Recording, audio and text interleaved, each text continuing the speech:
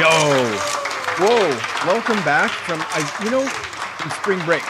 And I actually had a real spring break, but I thought about maybe trying to pull some sort of we were off for 2 weeks. I was like, maybe we should revamp the audio at the beginning and try some new stuff. But you know what? I don't want to mess with our brand. I think we got a good thing going. Broke. And if it ain't broke, don't fix it. I was in Florida, which is the Florida of the United States. And look, I'm not anti mainstream media or anything weird like that. I don't have any that's not me, but it was not wild. I thought it was going to be no masks anywhere and free for all and just lawlessness and craziness and streets filled with maskless mobs and it was no different than Santa Monica, California, which I had been to the week. California's already wild too. Yeah, California's the California. Well, it's funny. I say that because I live near Huntington Beach, and people say that Huntington Beach is the Florida of California, but it's some stuff in the country's wild, some stuff is not wild, some stuff is mellow, some stuff's cool. Could be anywhere. But you know what? It's spring break forever. And I had a good time. And now we're back and we have a awesome episode today. This was really fun to record. But before we get into the interview, is there anything that we need to...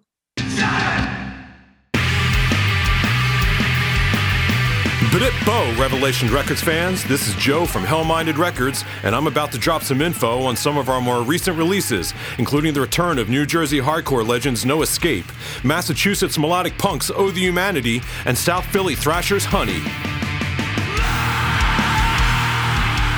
Kicking things off, we have the crushing new 6-song 12-inch EP by seminal New Jersey hardcore unit No Escape, featuring Tim Singer of Dead Guy, Kiss It Goodbye, and Bitter Branches, and Stephen Cordello of Turning Point. The first pressing is sold out on the Hell-Minded website, but you can still grab the few remaining copies at Rev HQ on exclusive yellow vinyl.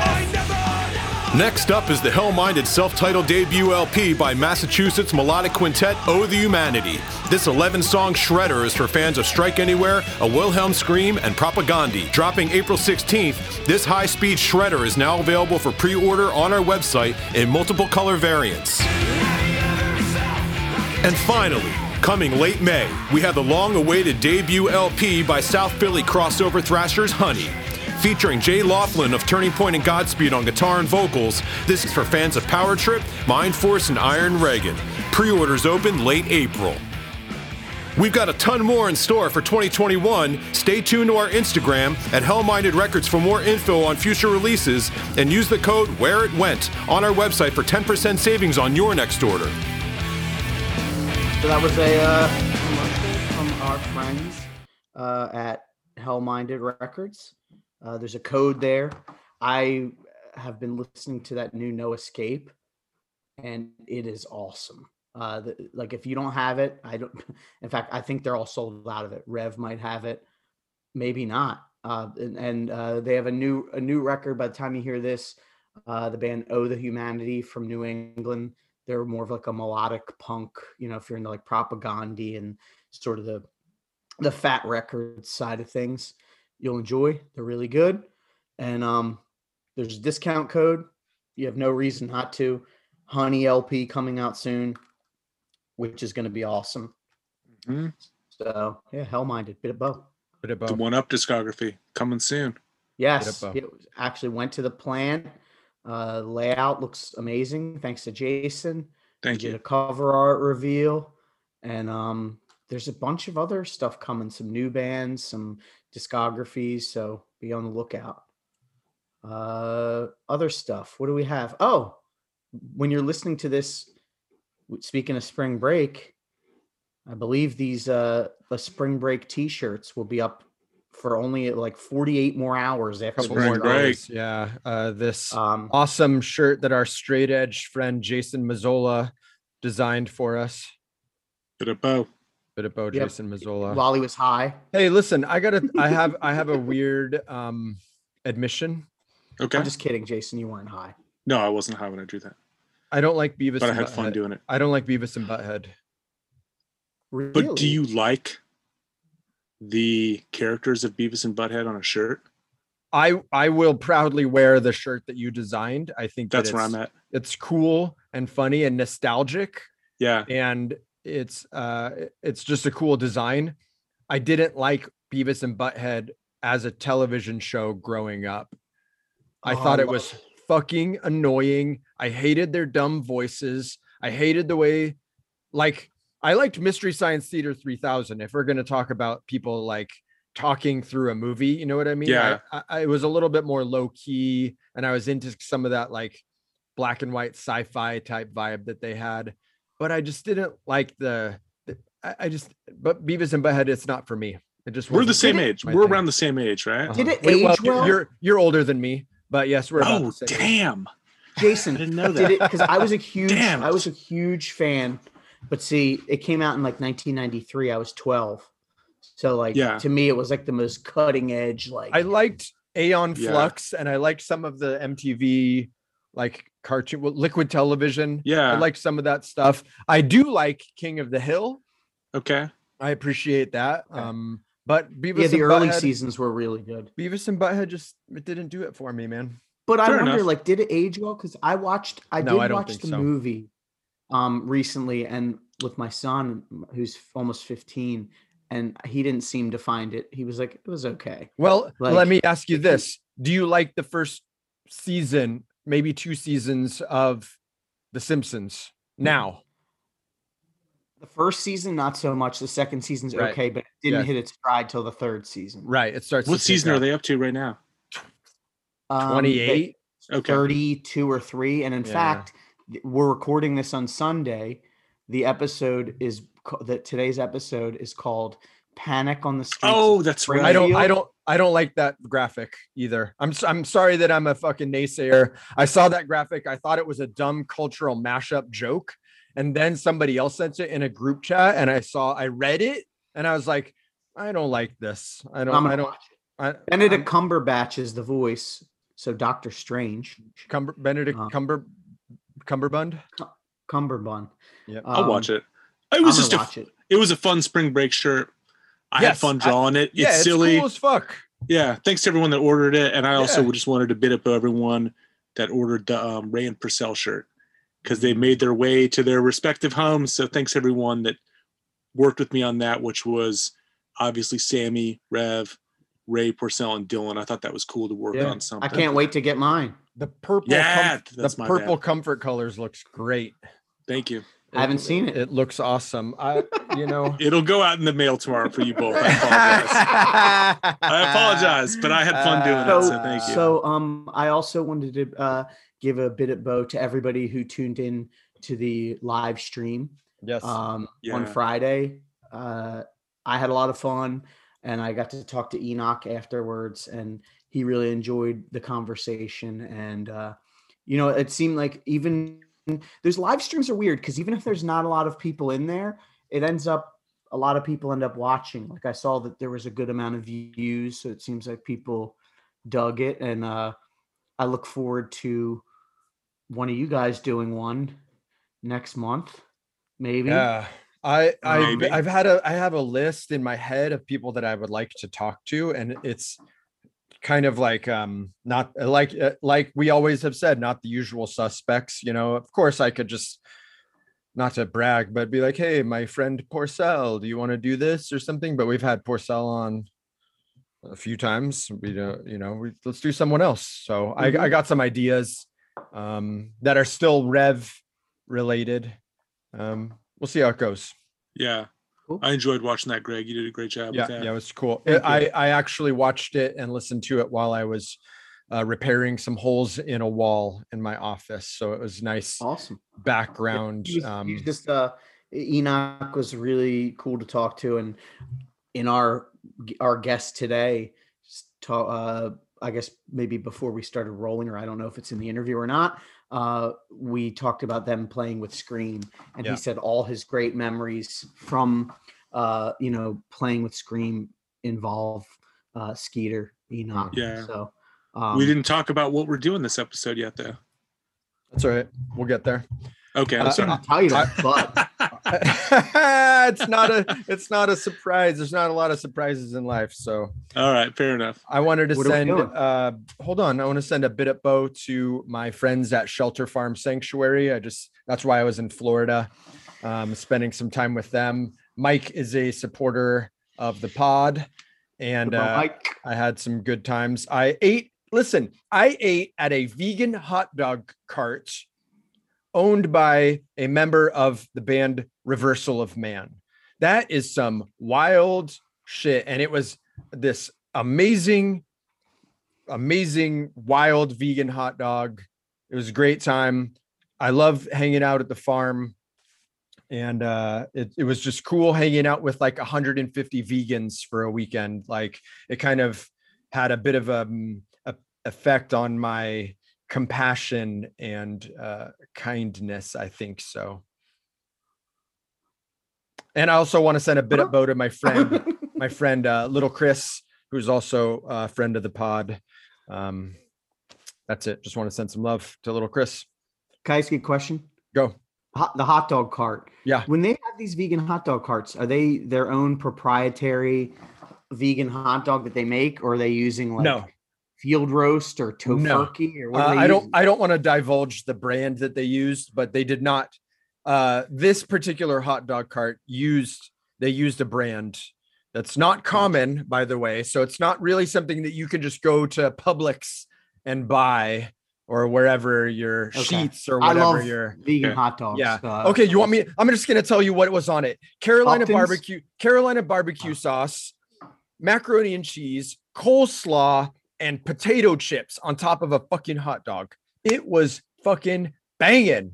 Sounds good. And that's one where you probably only need to eat one hot dog. Oh, well, I ate two. I'm You better believe I had two. And this is the name of the cart is Nah Dogs, NAH Dogs, and they're from Tampa, Florida. So if you're ever in Tampa and you're at an event and you see Nah Dogs, I highly recommend it. Awesome. Yeah, Nice. give them a little bit of shine. I love Yeah, good, I love, and I told them this. I love it when, especially old hardcore kids, but any hardcore punk kid, when they own or start a business and you can tell that there's like punk ethics involved, Mhm. agreed. whether it's from their marketing, their merch is always on point, dude. Like there's another vegan deli in St. Pete's, Florida called Golden Dinosaurs, and they make like bandanas and like just cool shirts. So it's always cool to see old hardcore punk kids doing something cool, and I really, really appreciate it. Do you know where Yeah. Reversal of Man got their name from? No. Jason? Rom? No. It's a Frail reference. I think it was either like something in the I don't think Frail of a song, but like either a lyric or a writing in one of their 7 inches where they'd have all that like, literature. Mhm. There's something that said Reversal of Man, and that was where they took it. So Nice. Good approach to Frail. I'm glad that we both love that like early screamo, Greg. We're both fans of that kind of era, that like not quite mid 90s, like 93 to 95 Yeah. screamo. I think for a while when I got really into like the Rev stuff, I kind of brushed it aside. But in later years, like especially Frail, Mhm. acknowledging how important they were to my growth as like a hardcore kid. Mhm. And then listening back, and it brought back a lot of good memories. And I Yeah. thought the music was cool. It's good. Yeah. It's something, that I think I almost appreciate more now than I did then. Jason, do you have any Yeah. other bit of bows before we kick this interview? Bit of bow to David Foster for joining us for this conversation. You were talking about hardcore kids that open up businesses, Yeah. and he opened up High Point Barbershop Oh, nice. here in Richmond and is very successful with it. So bit of bow to High Point Barbershop. Check them out. If you come here for United Blood when it happens in the future, stop by. Yeah, get cleaned up.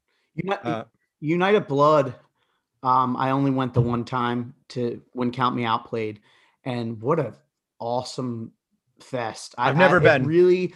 I've never been. So It's fun. it had a cool vibe. Now you got to keep in mind, Dave, like he mentioned, he's a Wilkes-Barre guy. Like he was. So to me, it was, and I'm not going to sit here and say I'm a professional fest goer. I've been to This Is Hardcore a bunch, and I've been to United Blood, and then of course Posse Numbers and all the ones from back in the day. But I thought United Blood really had a lot of that same feel and spirit of the Posse Numbers in a way. Yeah, and I think Foster, having part in it has a lot to do with that. Yeah, and it was just like. Kick it. Sorry. Go. No, you know who has been go. a United Blood? Who? My good wife Heather. Oh, really? She flew to United Blood when she was like a teenager because she is down for the Corps. Which year did she go? Do you remember? I don't know. Okay. I didn't know her when she was a teenager. Okay, fair. It's just I always see the lineup and I'm always like, oh, and it's a little bit of a hike for me, but to get down there. But I would love to go again. I would love to play it someday. So Dave, I'll play solo. No, I'm just kidding. But I would love, like, it's just a cool vibe. And Dave has been a friend of mine too for now. I'm thinking like 20 years. I've known the guy since Wilkes-Barre, and it was just really nice to see him. Wilkes-Barre, Bear, Barry, Wilkes-Barre. A lot of memories of Cafe Metro and Wilkes-Barre. One Up played there a ton, and Foster was always there, and Frostbite, and Cold World when they started out, and he was in it. So just it was cool. It was great to have him on here. Well, agreed. Let's kick it. What do you say? I agree. All right.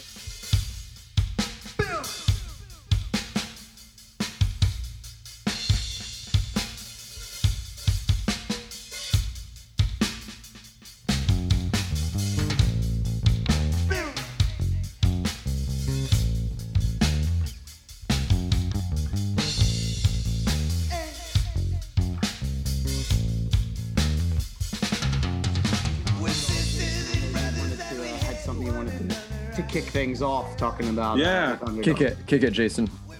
Thanks everybody for joining us. We're going to be talking with Richie Birkenhead about the Underdog demos this episode.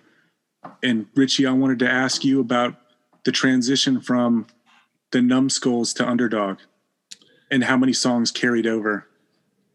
That's a very good question. The Numbskulls started as a band that was kind of had like an ongoing identity crisis. Did we want to be a skate rock band? Did we want to be a posse-core band? Did we want to just be a good old New York hardcore thrash band?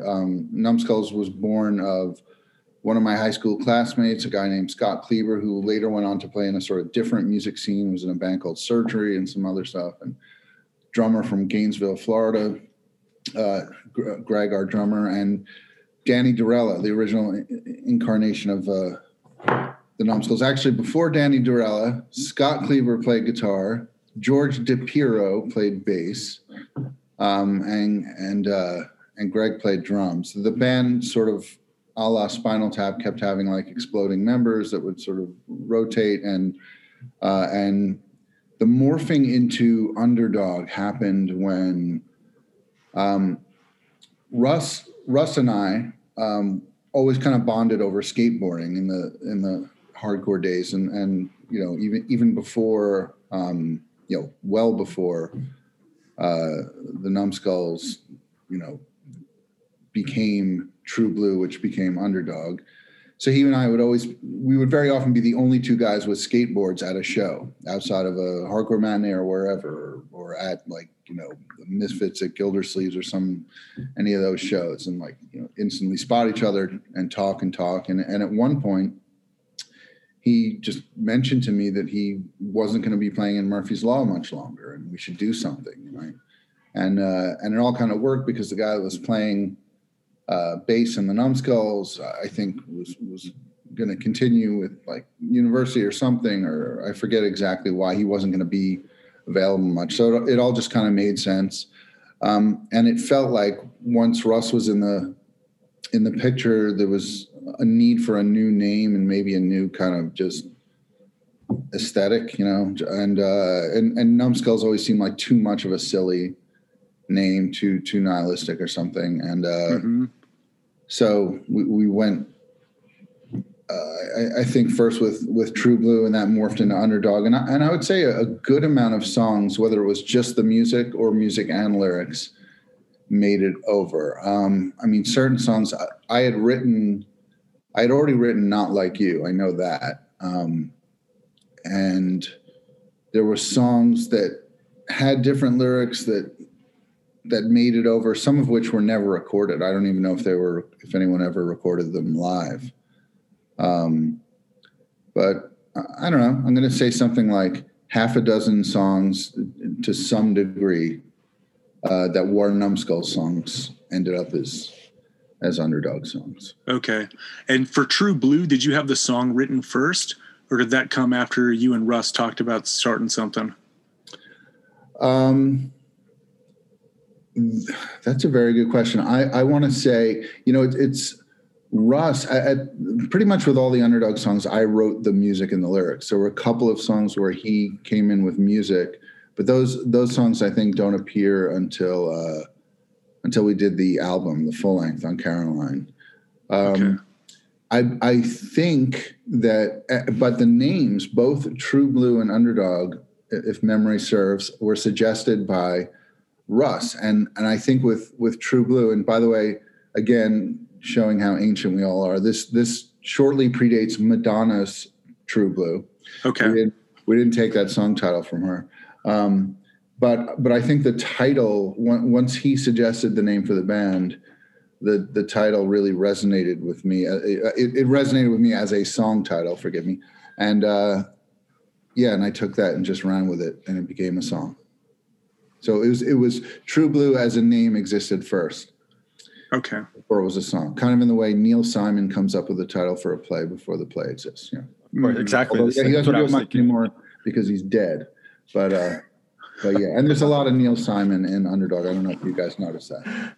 I picked up on that. Yeah.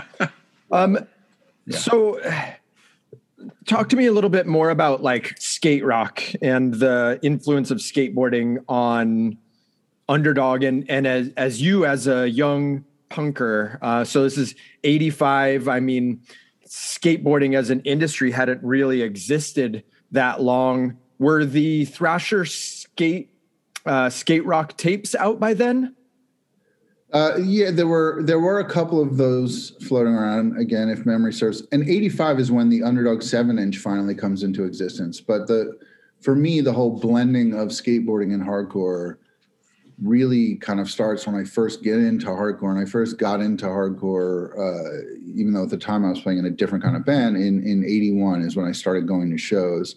And so for me, there was always something that really, kind of fit in an almost no-brainer way with skateboarding and with hardcore, with the kind of frenetic energy and the speed and the danger and the wild kind of like abandon and there was just something that also for me fit so beautifully just about literally the sound of hardcore punk rock and the imagery of of people doing layback frontside grinds on in a pool or something. So it all kind of fit together. For me, there was certain stuff that always sounded like skatecore to me, even if it wasn't, just because it came from the West Coast, and a lot of that music just had that aesthetic for me. And I remember when I first got into, just the sort of skateboarder culture, like Thrasher was printed on newsprint, and it was kind of hard to find. And in New York, there was only really like Rat Cage Records where you kind of, could go and actually, order a pair of custom vans or something, or buy a deck or trucks or wheels. It was really undercover and underground. And to get that stuff, to get to it, whether it was a zine or actual skateboarding equipment, wasn't wasn't like today. There weren't just these mega corporations like selling all this stuff. And Yeah. Like now you can get Thrasher at 7-Eleven or whatever. Right. Thrasher wasn't a glossy at that point, and it was super, it had a super do-it-yourself kind of vibe. There were a couple of glossies that existed then, sort if you want to call them that. There was like Skateboarder magazine stuff that was around since the 70s. But it was super underground, and skateboarding felt more underground then.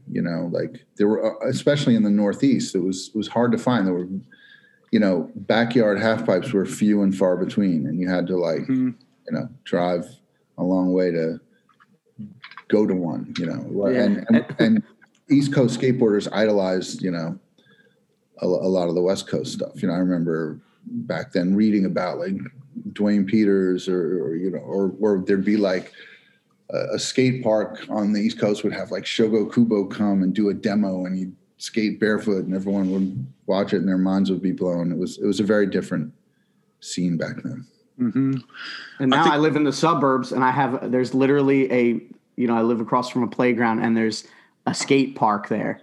Like, can you imagine? Like, I can't imagine if that was around even when I was a kid. Like, yeah, same.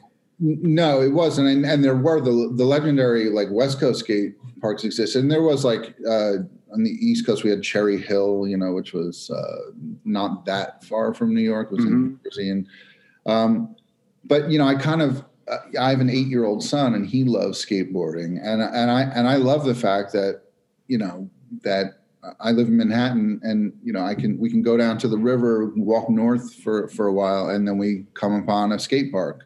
And he can, just skate to his heart's content on perfectly smooth concrete structures, and it's cool. It's not punk, and it's not underground or anything, but it's awesome.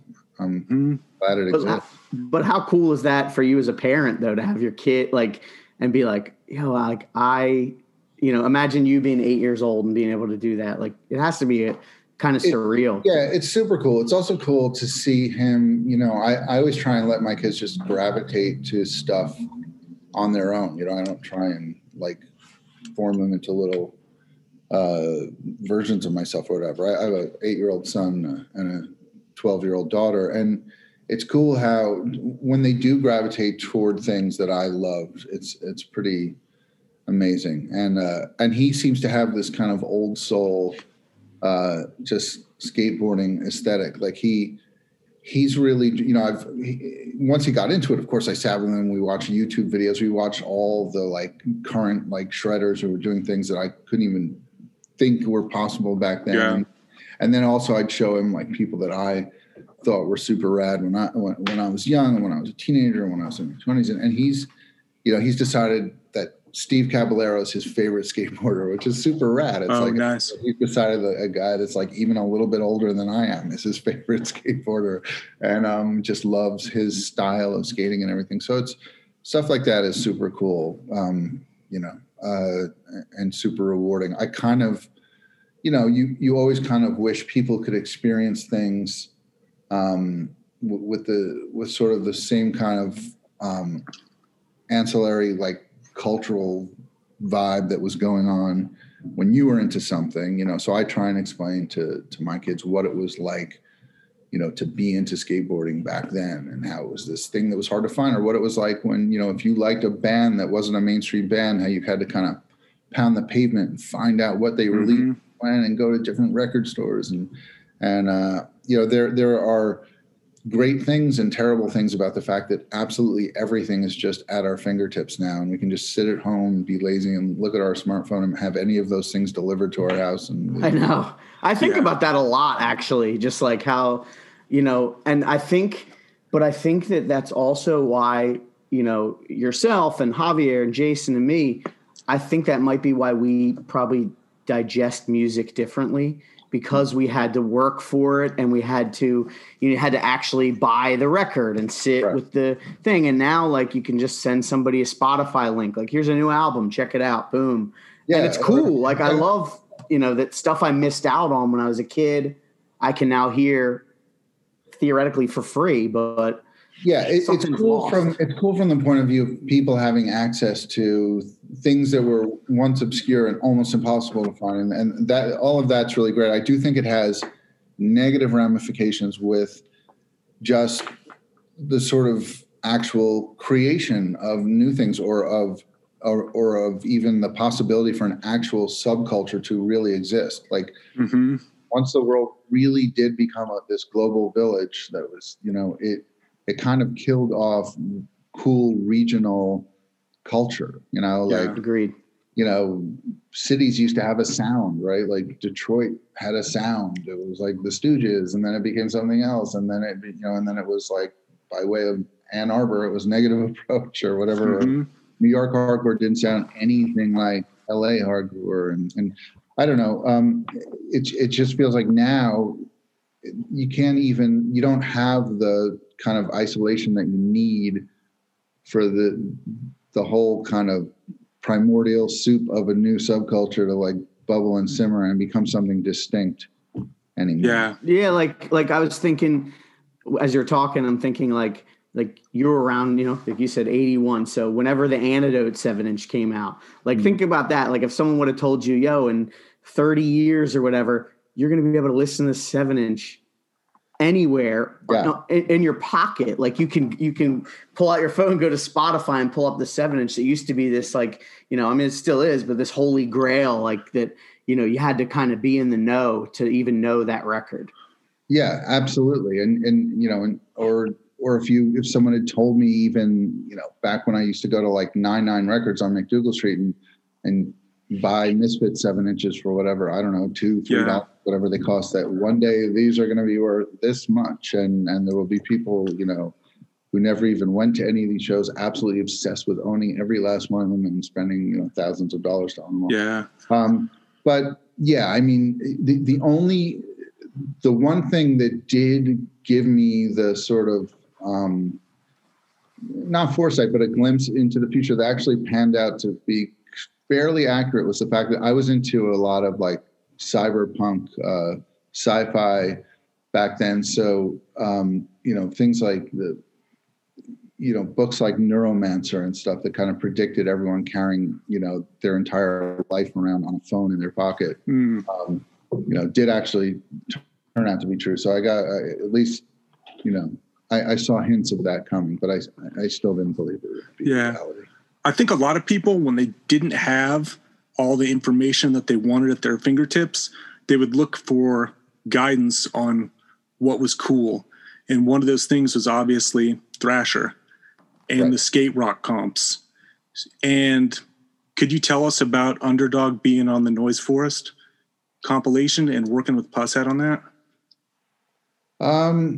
I wish I could tell you about it in great detail, other than we were super stoked to be anywhere within light years of Pushead, who was, so revered and such an integral part of that whole culture. I mean, we were beyond stoked. I mean, we were guys who loved skateboarding, Russ being the best skater amongst us, who is the truest definition of like a skate punk, a guy who, Russ he thought like competition was, like sanctioned skateboarding competition was kind of bullshit. And he was sponsored, and he probably, back then, if he had wanted to, he could have pursued being a pro skateboarder. He was absolutely shredded. So we love skateboarding to the point where, yes, being part of that compilation just had us through the roof, like over the moon, super stoked and like beyond honored. And also thought it was cool because we were a very different thing to a lot of the other bands who were kind of filed under the skate rock category. And actually, as like kind of a subgenre under hardcore, skate rock was pretty diverse musically. If you think about it, like it was pretty wide ranging.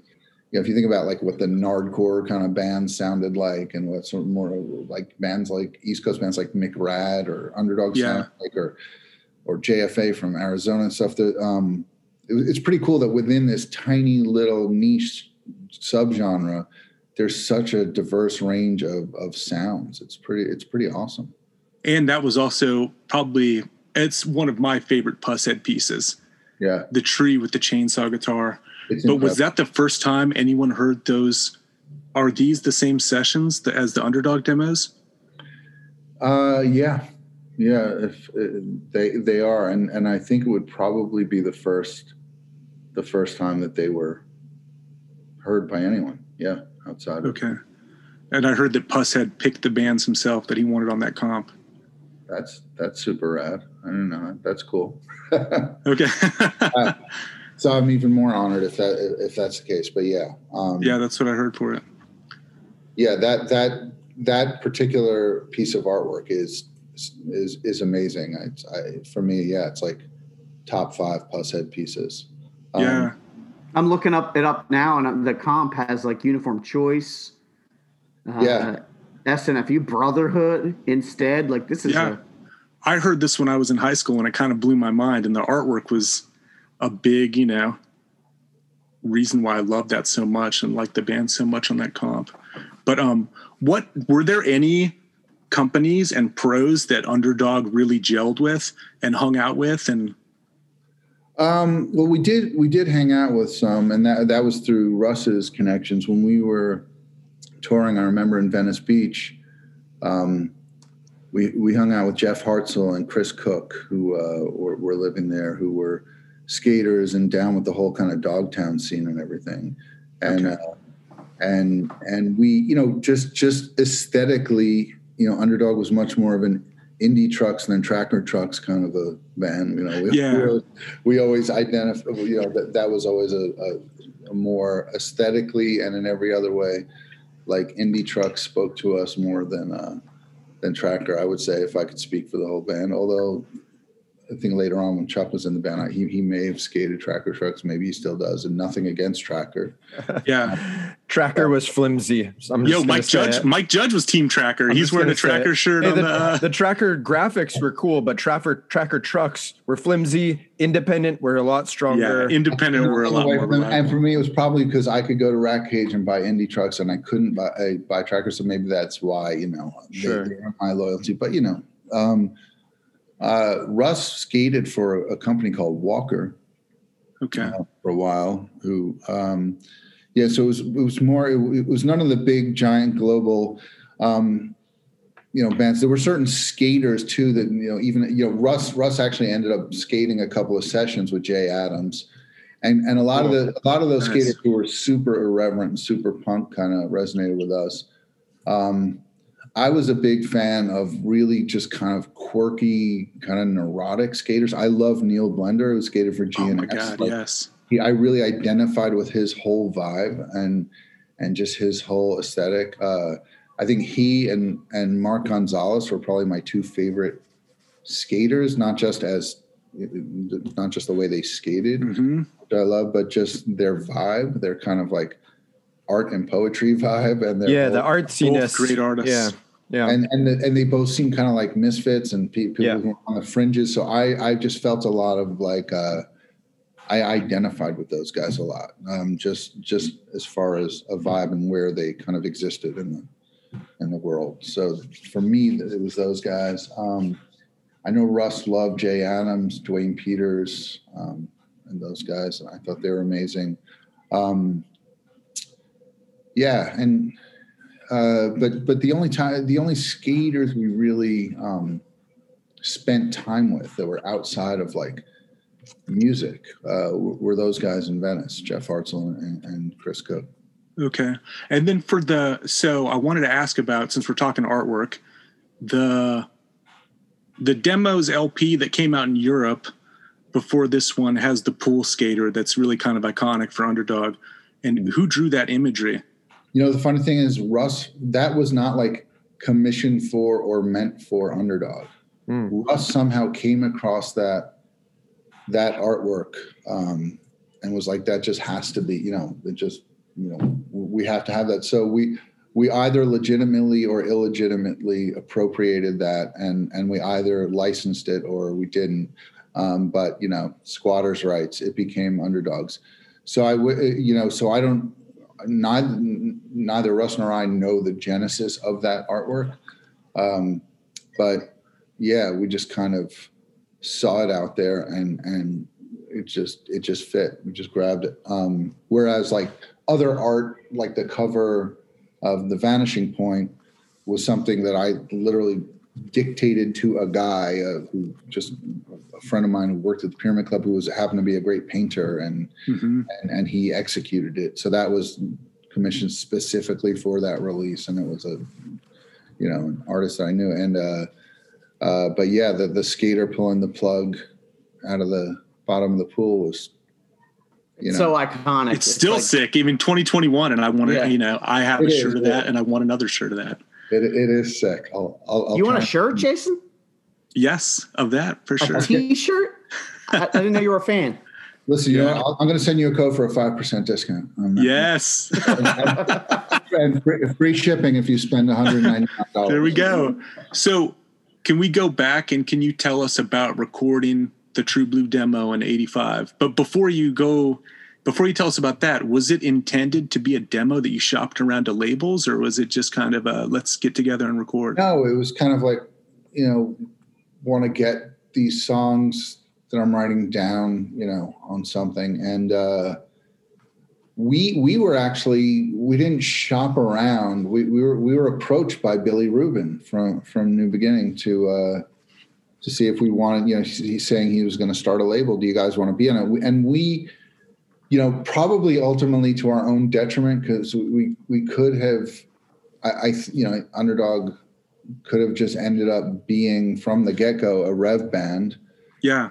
Probably because Jordan and Ray were dear friends, but I think we always placed ourselves on the fringes, and we always, very, even though we were part of a scene and part of a genre, we always kind of like seemed to resist that. I always had this knee-jerk thing to always resist like being filed under anything specific, and so we thought, wow, a label that doesn't exist yet and our first release doesn't exist yet, this is perfect. So let's just do it. Like not even.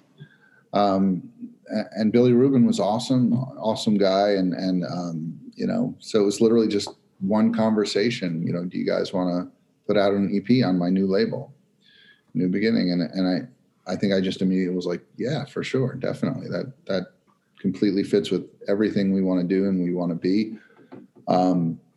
So yeah, there was no like shopping around process or anything. Yeah. And the songs, it was just like, wanting to get those songs down on something other than just like a cassette deck, and just record them as properly as they could be recorded with really no budget and no elaborate recording studio. We went to that place, Electric Reels, outside of the city, and which was it was a very modest setup, and they had never done a hardcore record, and it wasn't Dawn Fury or anything where they had any kind of a punk provenance or clientele or anything. But it was just wanting to, for whatever reason, to document those songs. Okay. In the liner notes, didn't it say that it was recorded at somebody's house? The True Blue stuff? Well, no, it just says that Electric Reels was then only a guy's living room, bathroom. It was, yeah. It was a guy named Dan Nicholas. So Electric Reels had a name, and it sounded like, proper studio. It was a guy's house, part of which had been kind of fitted to become a studio. So I understand. Which is not unusual at all, right?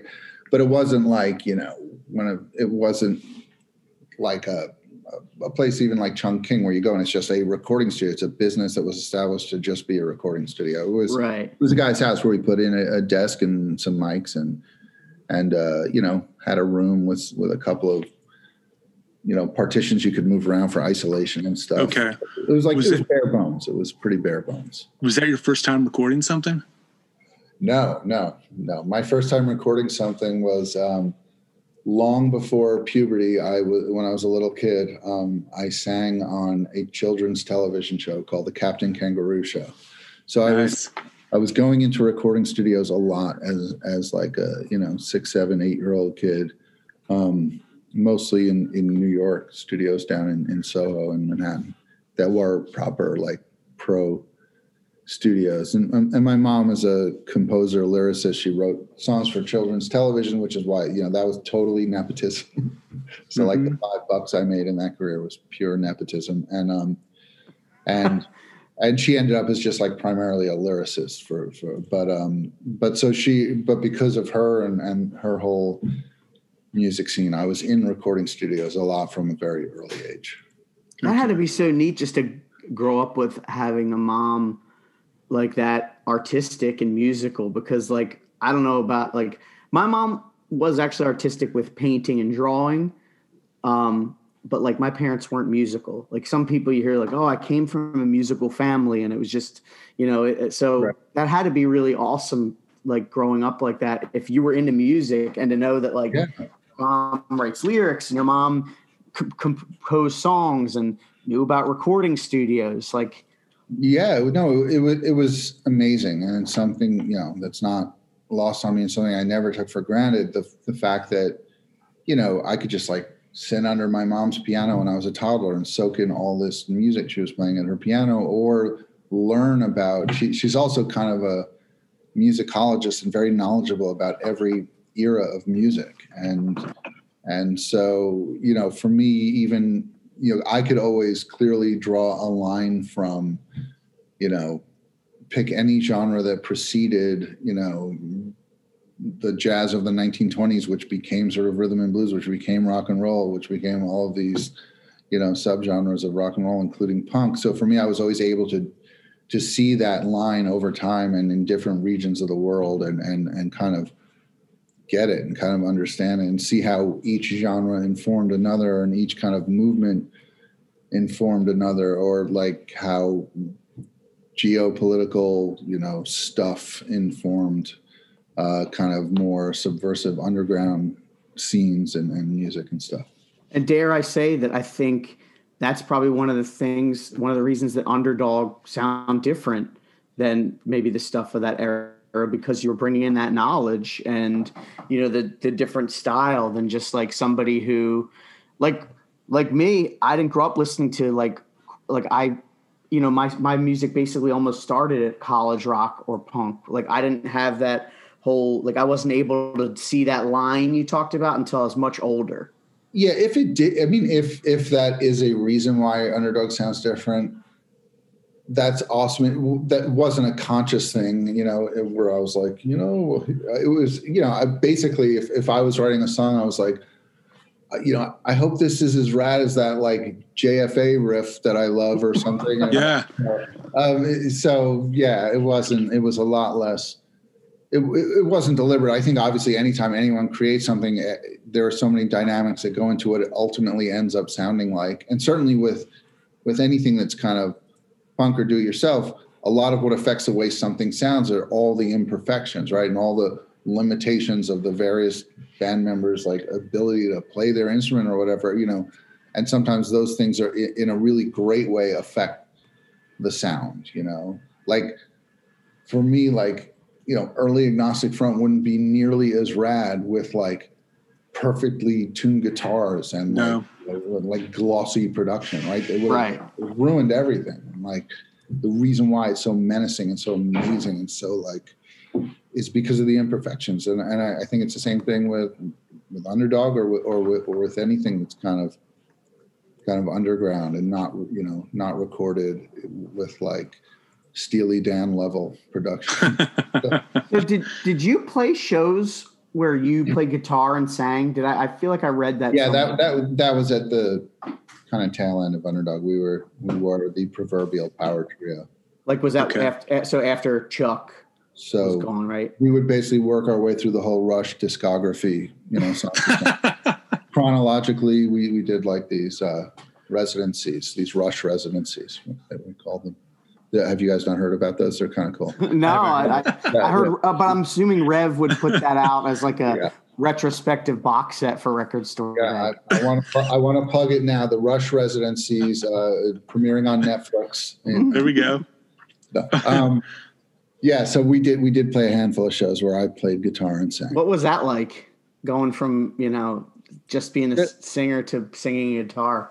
It was different. As I remember, those shows were surprisingly high energy and good, and I still got like kicked in the face and stuff. So people still went nuts and everything. It was super different. Yeah. I mean, it was like as you can imagine, just the whole experience up there when you have a guitar in your hands is very different from when you only have a microphone. So, but yeah, those shows did happen in the last year we were together, which was 89. So I don't know that any of those shows happened in 88. It's possible, but I think they all happened kind of 89-ish. Okay. So 85 demo is recorded at Electric Reels. Eventually, a few other bands would record there, right? Break Down the Walls was recorded at Electric Reels. Speak Out was recorded there. I guess my question is, does the Underdog demo predate any sort of Youth of Today recording? Because that's like 86, right? 86 was the Dawn Fury demo. I don't know if it predates Can't Close My Eyes. I think it must, right? Because but I don't know. I don't know that it predates Can't Close My Eyes. Youth of Today, Break Down the Walls was recorded there. I discovered Electric Reels, I think, through the guys, and this is the reason why they subsequently did other hardcore stuff.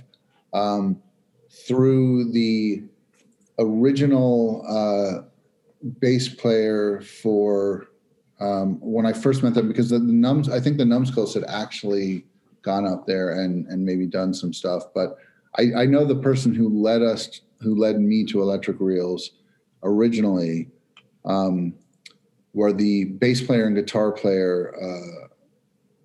The bass player for the Numbskulls, George Shapiro, and the guitar player for Underdog, Dan Dorella. Okay.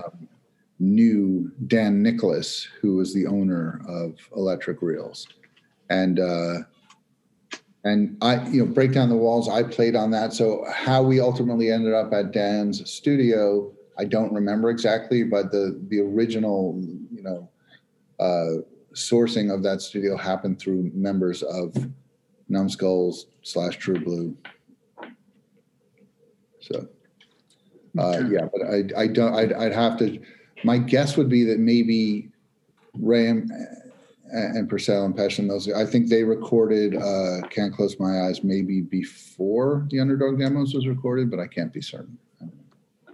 That was not at Electric Reels. Yeah, it kind of seems like everything kind of happened around the same time, 85, 86. Like, I'm sure, and that anybody remembers any of that stuff in 2021 blows my mind.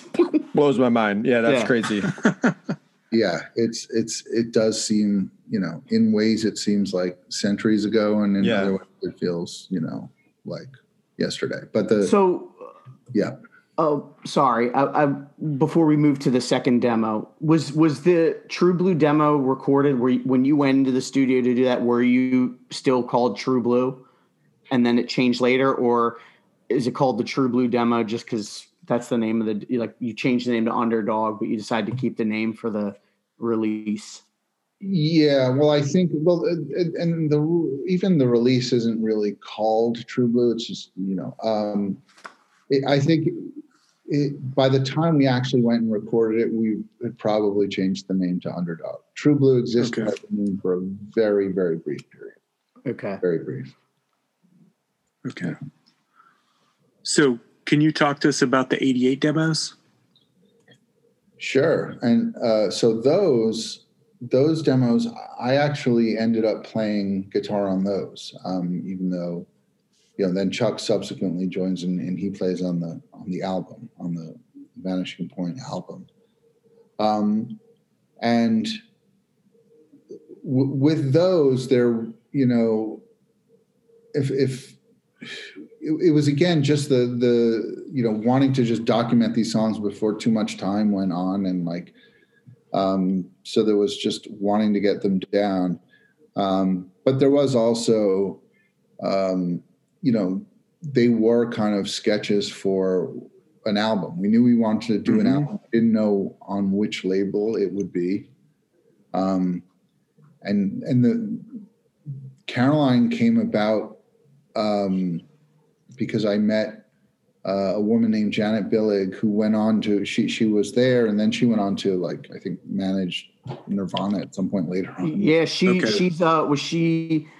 I read about her a lot in, like, with Replacements and Husker Du. Like, she was around that whole, like, Sire and Warner Brothers and stuff. Yeah, she was just super rad and just like an awesome person. One of the nicest people. I've met a lot of just absolutely awful people in the record industry. And it was in every way the polar opposite of all of them. She was just, she wasn't self-important or pretentious or an asshole or anything. She just loved music, and she was, like, kind of nerdy and smart, and she was rad. And so she was just like, hey, I work for this label, and we're not that big and we're not that small, and could you just come in and talk to them and meet the guy running it and whatever. And so, and we ended up recording the album on, like, a shoestring, because I didn't even know, because I was getting such an awesome rate, like next to nothing recording rate at Electric Reels. I thought, you don't need a lot of money to make an album. So I remember when I went in, and then this, like, the head of Caroline, who had our demo there, and he's like, how much money do you think how much do you reckon you need to make an album? I was like, I don't know. Like, would like $7,500 be too much or something? I forget. It was some like insanely stupid nominal sum that I thought, was like, we could make, like, Dark Side of the Moon and Wish We Could if we had that. And we'll have money left over. Yeah. And, what color family do you want? So it was still made on a shoestring, even though we were on a label that actually, like, distributed their stuff and well and everything. But of course, there were lots of other things we could have done a lot better with that album. The demos becoming the album. We probably at some point should have thought about, like, production and mastering and just having this thing sound as good as it could possibly sound, which, in hindsight, I think it all could have sounded a lot better. But I do love the vibe of those demos, because they really are. They sound to me like what they were, which was these kind of, like, sketches for something to come, which consciously when we were recording those, they weren't meant for release. So when they were ultimately released as demos, for me, it's kind of like a cool glimpse into the process, because you're listening to something that was like an internal working document, like, so it's kind of cool in that regard for me. And people swear by these. I mean, I do too, swear by these demos. Like, I was thinking, like, I can't really think of any other genre of music where we, like, obsess over demos. Like, nobody's like, oh man, did you hear the Taylor Swift's demos? Yeah, it's like, true. You know what I mean? Like, but meanwhile, like, in some cases, people will swear, there's that in joke with hardcore, the demo was better, and well, with hardcore, anything that's earlier or precedes something else is always better, which I was kind of laughed at. But I also felt that way as a fan of hardcore music too. I was one of the older thing, and the thing that was more raw and more of a demo. It's true. It's the only genre, even though demos get released on, like, deluxe versions of other people's, discographies. I'm sure you could probably even hear, like, Frankie Goes to Hollywood demos if you want on some, like, 3 CD deluxe version of, whatever that was called, Thunderdome or Terrordome. Anyway, but yes, it's true. Only in hardcore do we, like, swear by demos, and are they, the gold, like that. I think it's I think it's Pleasure Dome, by the way. Pleasure Dome. Yeah, I knew that. Hey, so was the Vanishing Point? Welcome to the Pleasure Dome. Public Enemy, welcome to the Pleasure Dome. Was the Vanishing Point the first physical release, or did these demos have actual tapes? Well, besides the 7-inch, you mean, right? Right. Yeah, besides the 7-inch. Yeah, it was the first kind of, like, sanctioned release. Of course, as is always the case when you've, like, recorded some demos. And by the way, demos never have final mixes, right? You just go and you get a serviceable mix, and you get Good point. You leave the studio with a cassette, and then invariably some like close friend is like, hey, can you dub that cassette for me? So the demos made their way around, not among a great many people or anything, but as cassettes, those, and they weren't called like, I mean, they probably were called like, whatever, 88 demo or something. But so they weren't released properly. And those songs were re-recorded for the Caroline release. But so most people's like intake of those true Underdog demo recordings didn't happen until 1993 when Revelation put out the so like thing. So for the earlier ones, the ones that ended up on the 1985 EP, there were songs that weren't on there that people heard, or versions of, and then for the demos that would become the Vanishing Point, yes, that's the first time they were ever released, was later on in 93. Okay. And was that weird, like, to be approached at some points? I don't know if we're skipping ahead here in the timeline, if you guys have anything else, but if at some point in the, because that then predates, does it predate Creepy EP? I mean, it's chronologically later. That was like, this is 93. Okay, so this is pre-Ignore Us. But at some point they're like, hey, we want to do a CD, a cardboard slipcase CD, and a 12-inch and a tape of the Underdog demos. I know that it's like 8 years later, but like, what do you think? Let's do this. It was just born of like conversations with Jordan, between me and Jordan, phone calls and visiting him and stuff. And so it just seemed like a neat idea because, I think the way it started was, that he always liked the way those demos sounded or something. And it just made sense to put them on a release. So I thought cool, and just thought it'll just become this esoteric, weird little novel thing. Not that it's any much more than that in like stature of recordings, but it was just this organically developing thing as the result of conversations and phone calls with a friend over the years. So, because then it comes out again 17 years later on this, but not on Rev. I'm holding up the Underdog Matchless. It's I guess you call it the discography, right? It's everything. The omnibus, if you will. Yeah. There you go. Yeah. It's our oeuvre. That came about with I guess Russ and the guy who put that out, or the label put that out. It felt weird not having it on Rev to me. If I have to say, I was like, oh, like me too. And I'll leave it at that. I will leave my respectfully. But what's funny is like my intro to Underdog was there was the song on the In Flight program CD.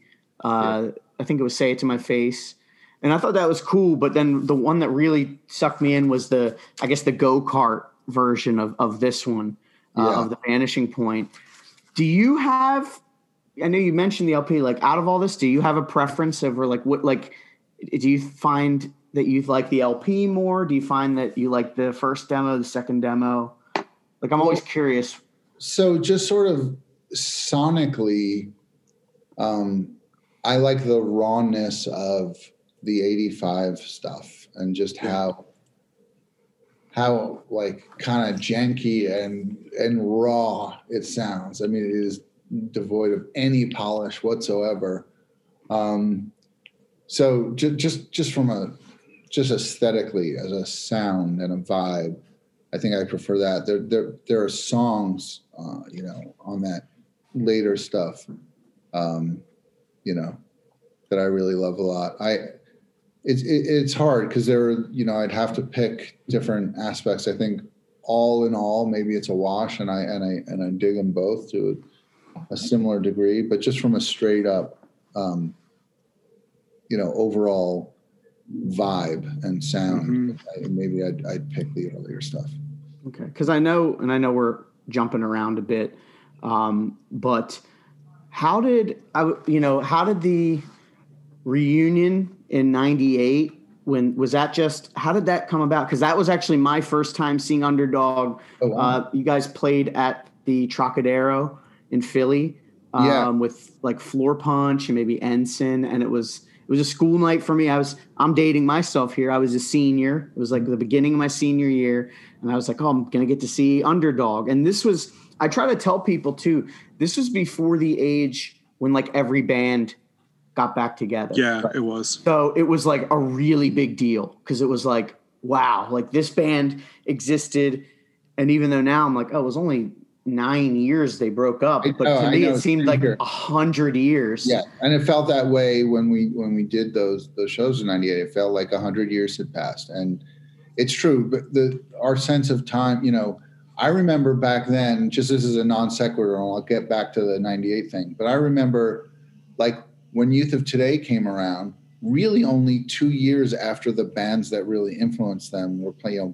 But when SSD and DYS and all that was happening in '82 and '83, like really happening full force, then like 2 years goes by and there's this sort of revivalist movement of like, of that kind of hardcore and hardcore in general was going more kind of metal, but along comes like Youth of Today. I remember feeling like, yes, we're returning to the old days of like, I remember going to the first Youth of Today show before I was in the band and just being so psyched that there was this band carrying the flag and bringing back this movement I remember from 2 years ago, like anyway.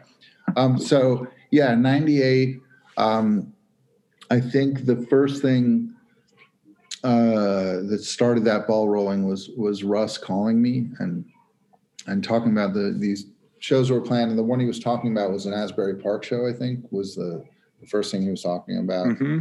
And even though I always had this this thing about never wanting to do reunions and be that band that was going to be do the reunion shows, it all just felt right. And like the bills, the other bands that were going to be on, and the kind of it all felt like a good vibe, and it was really fun. Like, because I'm glad you did it, because it was super fun for especially like me at that point being fairly new, 5 years into hardcore, right. And then getting to see this band that I never thought I would see. Like I've said on here before, like when I was a junior and senior in high school, if someone would have been like, yo, like you're going to get to see Judge and Bold and Youth of Today and Gorilla Biscuits, and there's going to be times where they come around so often that you might be like, I'm going to pass this time. I'm too busy. I'd have been like, no way. Yeah. So, but this was, it was kind of like just a neat time, because I think you guys and Burn were like the only ones that were playing really around that time. Yeah. And if, another thing for me personally that was cool about those shows is, for me, I had gotten enough distance from where,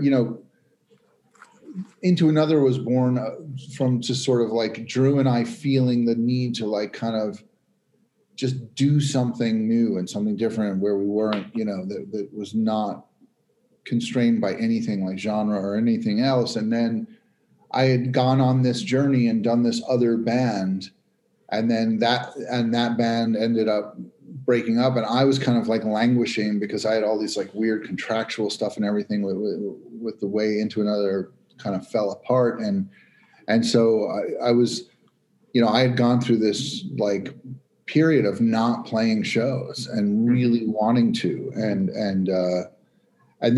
I had all this stuff swirling around me emotionally. So along comes this chance to have this like cathartic, like experience, go and scream my head off again and like play some hardcore shows and just get out all this like pent up rage and frustration that I had at that time, which I did in '98 for sure. And so it was kind of like at this opportune moment to just go play some hardcore shows and just like exercise some demons and have some catharses. Did you get pressured to play in '93 when this came out by Rev, or was there any I don't know if pressured is the right word, but were they trying to get you guys to reunite then? These like burly guys showed up at my house. Hardcore. It was pretty scary. They like show me photographs of my mom shopping. They're like, we know where your mother lives. And so but still, I was pretty good at martial arts in those days, so I just dispatched those guys. And then you got to wait 5 years before. If I wasn't good at Krav Maga, it probably would have turned out very differently. We would have played shows. No, there wasn't pressure. I think that we were asked, or like, I don't know, a few promoters, like certainly the subject was broached several times over the years. And I think maybe the first time it just felt right was probably 98. And also at that time, in 93, I was like, whole hog, full bore, into another. It was like, that was my thing. Yeah. Yeah. Like it wouldn't have been probably wouldn't have been the right time, like you said. And it's funny. I was thinking about where this Demos LP falls in the Rev catalog. Like our last episode was Iceburn, Hephaestus. So you got like Iceburn. And then actually before that might have been Into Another. I think it was Creepy Eepy. Yeah. We had Creepy Eepy, Hephaestus, then Underdog Demos, and then Statue, and then Mike Judge and Old Smoke. So that's like where Rev was at this time too, like 93. Dare I say it might have almost been too early for I think more people were psyched in 98 because there, like you said, there was enough distance in the rear view. Yes. Exactly. To go back. When you name all those Rev releases around that time, again, look at what a diverse label, sonically. Rev was. People just think of Rev as this like straight edge hardcore label, or something. Yeah. You just look at the, how broad that spectrum is, just between like Mike Judge and Old Smoke and Iceburn and Underdog Demos and Into Another, and pretty cool. So hats off to Jordan for. I agree. That's why we like doing the podcast, because we get to. I mean, the Iceburn to Bold is night and day. So it's not all stuck on the same thing. So I know Hav, you had a question, right? I have a burning question about the reggae influence on Underdog and where that came from and how and why you guys decided to put reggae tracks onto those two demos, or at least on the 88 demo.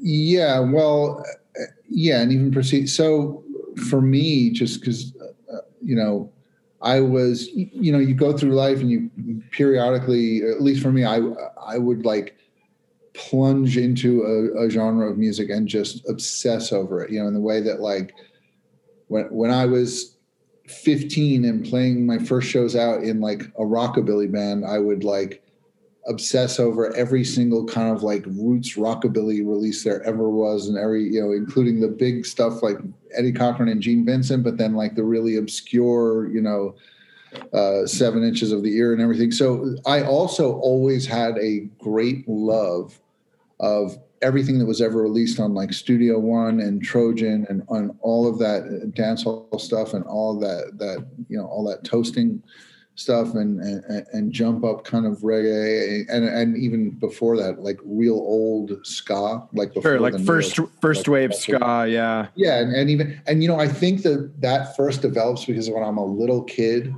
my mom introduces me to the kind of like sanitized version of Calypso by way of Harry Belafonte records that had been in the 50s, So, and I always had this real affinity for that sound, that kind of Calypso sound, that island sound. And then later on, of course, like everyone else, I was blown away by the Wailers, and then wanted to, in like the late 70s and stuff, and I wanted to get more like the roots of stuff. So delved into the whole Trojan and Studio One world. So I just loved a lot of that stuff. I loved a lot of like, Big Youth and U-Roy and all that kind of sound. And I was always tinkering with it on the guitar and kind of vocally and kind of little vocal refrains that kind of had that sound and that kind of like upstroke guitar stuff. And just inevitably, because it was always in my psyche, and also the other guys in Underdog loved that music. And, so often we'd go on on long drives, and we'd be, listening to all that old Studio One stuff, and Greensleeves and all that. And I think it was inevitable, because I think so often when we were just in a room together, even just like talking and just like fucking around and jamming, we would end up playing these like dub jams that would just like kind of happen. And so I think it just couldn't help but, make its way onto a release or two. I didn't hear any Bad Brains talk in there. Were they? Well, yeah, I'm sure that they definitely let it be known. I mean, I certainly should have.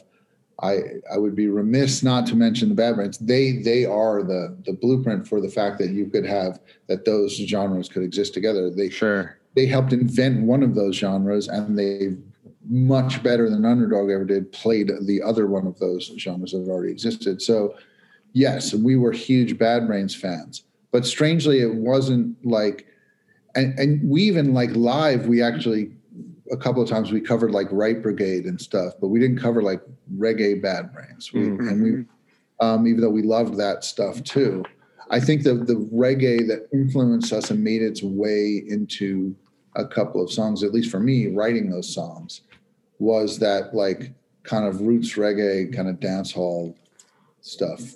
I was actually going to say that the Bad Brains I hear is more on the punk sounding stuff, not the dub. Like the dub to me sounds different than especially Bad Brains I think stuff. the bass playing a lot, because the bass in Underdog is so strong and the bass in Bad Brains is so strong. And I hear some of those, not comparisons, but like threads in there. Yeah. Same with, we talked about earlier, and I mentioned Scream.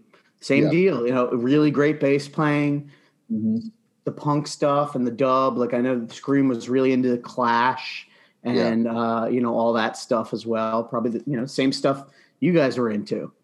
Yeah. And listen, the whole melding of punk and reggae goes back to the Clash, really. And that makes sense, because the Clash were a very political band, and they were very, they were anti-establishment, and a lot of reggae was too. A lot of reggae was very politically charged, and there are a lot of similarities between punk and certainly like dancehall reggae, where there was a lot of do-it-yourself stuff going on in Kingston, Jamaica, and elsewhere, where people and even in the UK, in places like Brixton, where it was this underground scene, and people would just like, bosh together a sound system and put out, releases with photocopied covers and, on a shoestring budget. So it kind of made sense, even though the the musical styles are really disparate.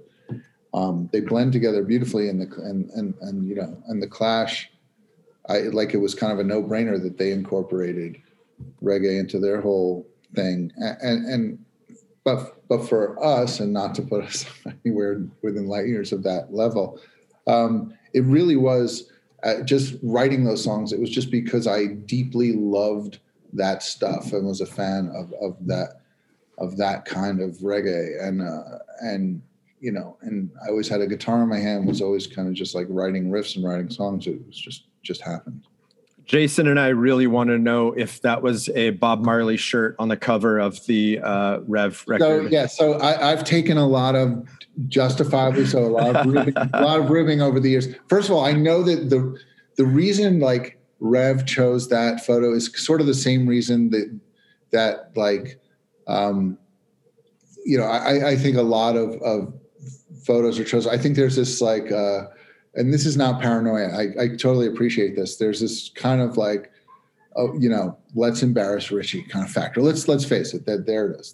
So that shirt was not a shirt I owned. That shirt, moments before we played, was given to me by a kid at the show who was like super stoked to see us. And he's like, Richie, I brought you a present. And he gave me this shirt. And, I wasn't a tie-dye guy. I think, check the record. Like look at contemporaneous photography. But yeah, so I had to wear it. This kid, like, I would wear that shirt today. I would wear it. I think Yeah, we Maybe should that's do awesome. that shirt Oh, today. today Yeah. I'd be like, yeah, but then, you know, I think I probably like took off an Alva shirt or an Independent shirt Yeah. and put that one on. And plus it was like, it had never been washed. So it was like, starchy. it was starchy and it was loud. It was like But different it shades fits- of day glow. It fits the cover. It fits everything. It fits the band, kind of. It fits. No, I know. Yeah. In hindsight, it all kind of it aged well. Like, Yeah. The other interesting thing about that cover is that you have some local musicians on there that would also be on other Revelation records. Dan O'Mahony is on that cover. And then this guy in the corner here yelling at you, his name is Zach De La Rocha. Yeah, he did some obscure stuff with it. Yeah. I mean, we've tried to get him. We've heard him. We've tried to get him on the show through various means. Yeah, no, that's awesome. We figured he could probably use a platform. We figured he could use a platform. He doesn't get to, nobody really knows who he is. So we figured why not give him a chance to talk. But that is pretty cool that he's on that. And that Dano and Zach and various other sort of local legends. Where was that photo taken? That's a very good question. I somewhere remember in California. That's all. I think somewhere I in know the California. answer to this. Spankies, maybe? Not. What was that? Spankies? No, I think We did play Spankies, but I don't know if it was. Jason, you know? Remember that? Like I do remember, actually I remember now. where like the YOT Breakdown the Walls photos were taken in Riverside, at least the one of me. But like I'm trying to remember. Jason, what do you got? I think it's called Yesteryears. Wow. In Pomona?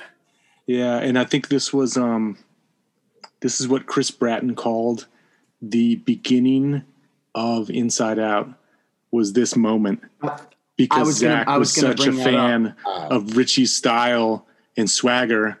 Whoa. And just your whole vibe and presence. I think he looked up to and wanted to emulate.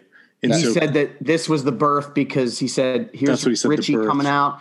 He says he's got the tie-dyed shirt, which now we're like, holy crap, like you might not have had a tie, but he's got the tie-dyed shirt. You know, Underdog still, like Jason said, even at points had that hip hop feel, but still punk and still like had the DC influence. And Honestly, all jokes aside, that is so humbling to hear that. Like I have like chills because, dude, I'm the biggest Inside Out fan, and like, you know, their whole vibe is just, you know, that's super incredibly humbling and amazing to hear that. But that's he definitely said, he was like, this changed Zach. He said this and seeing Soul Side changed Zach. Like this was where he, you know, basically was like, I'm not just going to be a guitar player and hard stance. Yeah. I need to take the sing. next step. Wow. That's super rad.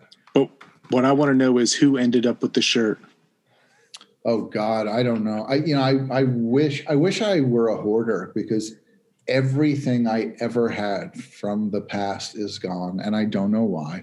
I know why some things are gone, because like at one point I had a bunch of stuff in a car that got like, you know, broken into and things were stolen.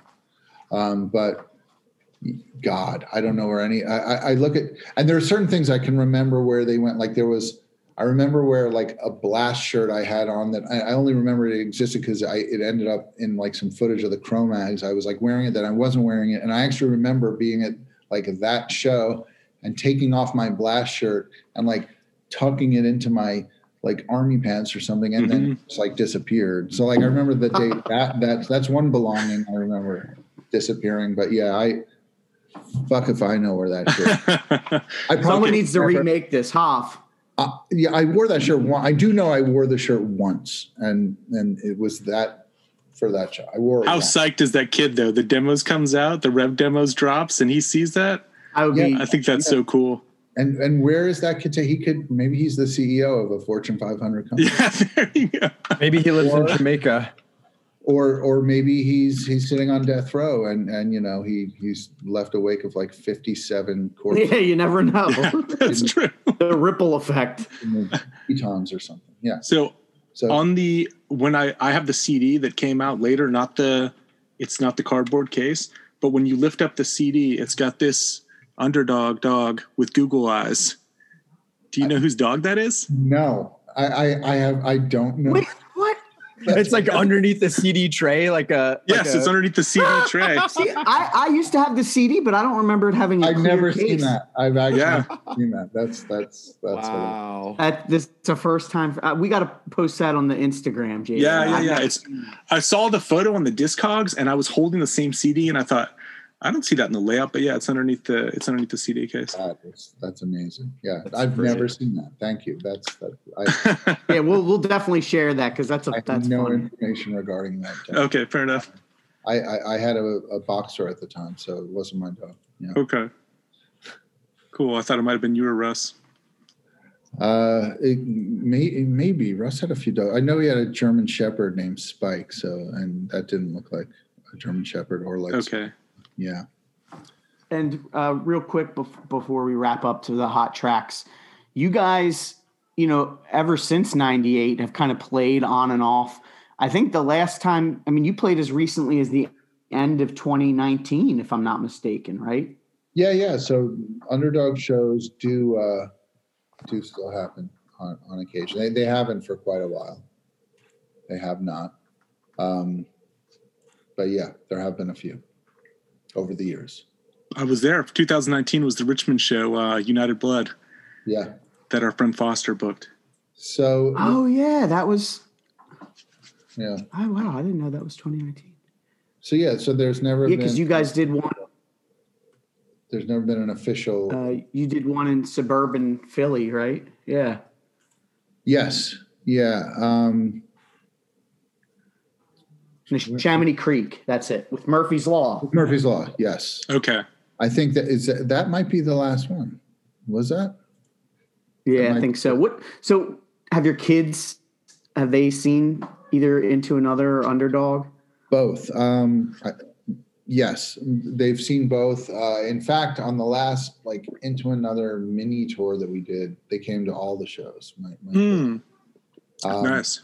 I brought my son to an Underdog show when he was 3 or 4. But yeah, my kids have seen both bands. What do they think? They think it's They love it. They absolutely love it. My wife makes them wear like gun range. Big air. But yeah, they totally dig it.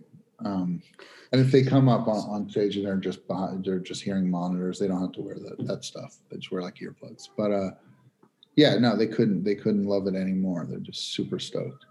Yeah. That's great. So we have a special guest for the hot tracks. Right. Dave, we just mentioned United Blood. We have Dave Foster. He's one of the United Blood dudes, and he's an Underdog super fan. And we thought we got to have this guy come on and talk a little bit of Underdog at the end. So thanks, Dave. Foster, thanks for joining us. A true pleasure. Likewise. Absolutely. So you love Underdog, right? You're the dude. Jason and I were like, who's an Underdog super fan? And Jason was like, Foster. First one that came to mind for sure. And that's your Underdog shirt collection is top notch. I really have 2 that I'm really proud of. But yeah, Underdog has been a band that since I was first introduced to hardcore, they were kind of a pinnacle band for me, along with Burn and a few others. I was racking my brain earlier, Jason, when you texted me about songs and moments, and thinking back to when I was first introduced, and it was actually bringing back some really great memories of Posse Numbers, that show, and then I actually had been fortunate enough to see Underdog play at Asbury Lanes, which I feel like in the Jersey Shore Underdog is like the Beatles there, it's just very, very cool experience, Yeah. I love the Jersey Shore. Oh, me too. Jersey Shore is responsible, I think, for as far as the love of Underdog and the current hardcore scene. I think Jersey Shore has a big hand in that. definitely. They always treated me as a New Yorker very, very well there. So no, and of course Russ and Dean being from Belmar are like local legends. Is the reason why in that whole strip of United States shorefront. Yeah, I love that. I had one time Mark from Floor Punch drove me around Belmar and was like pointing to different like clubs and pizza places, and he's like, saw Underdog there, saw Underdog here. It was very cool. It's basically like being driven around Liverpool and learning about where exactly. who has the better pizza, Jersey Shore or New York? Well, first of all, full disclosure, I'm a vegan. But I do remember my days as a non-vegan. Being a New Yorker, with places that have been around, since the early 20th century, and places like DeFaros. And so I would have to go with New York. I'm sorry, with all nice. Fair. Fair. I just think of Michael Scott with the Sbarro, the New York slice. Classic. I digress. So there's lots of total shit. New York pizza, and we'll get back on track here, but it must be said. New York, it's like saying, rock music. So of course, 95% of it sucks, and 5% of it is just absolutely phenomenal. That I would apply those same percentages to New York pizza. So 95% of it is complete dreck. But, if you take the creme de la creme of New York pizza versus anywhere else in the United Jersey. States. Yeah. Yeah. So was Alive and Well Fest the first Underdog show back on the Jersey show? Yeah, I think the first show back was at Asbury Park. Okay. I was at that one. Makes sense. 98. That was the first reunion show. Awesome. It was I have to say, not to get nostalgic, but for me, which is funny because for you, I know 98, you're like, oh, I was already doing this for years and years. But for me, 98, that whole era was just so incredible and so formative for me.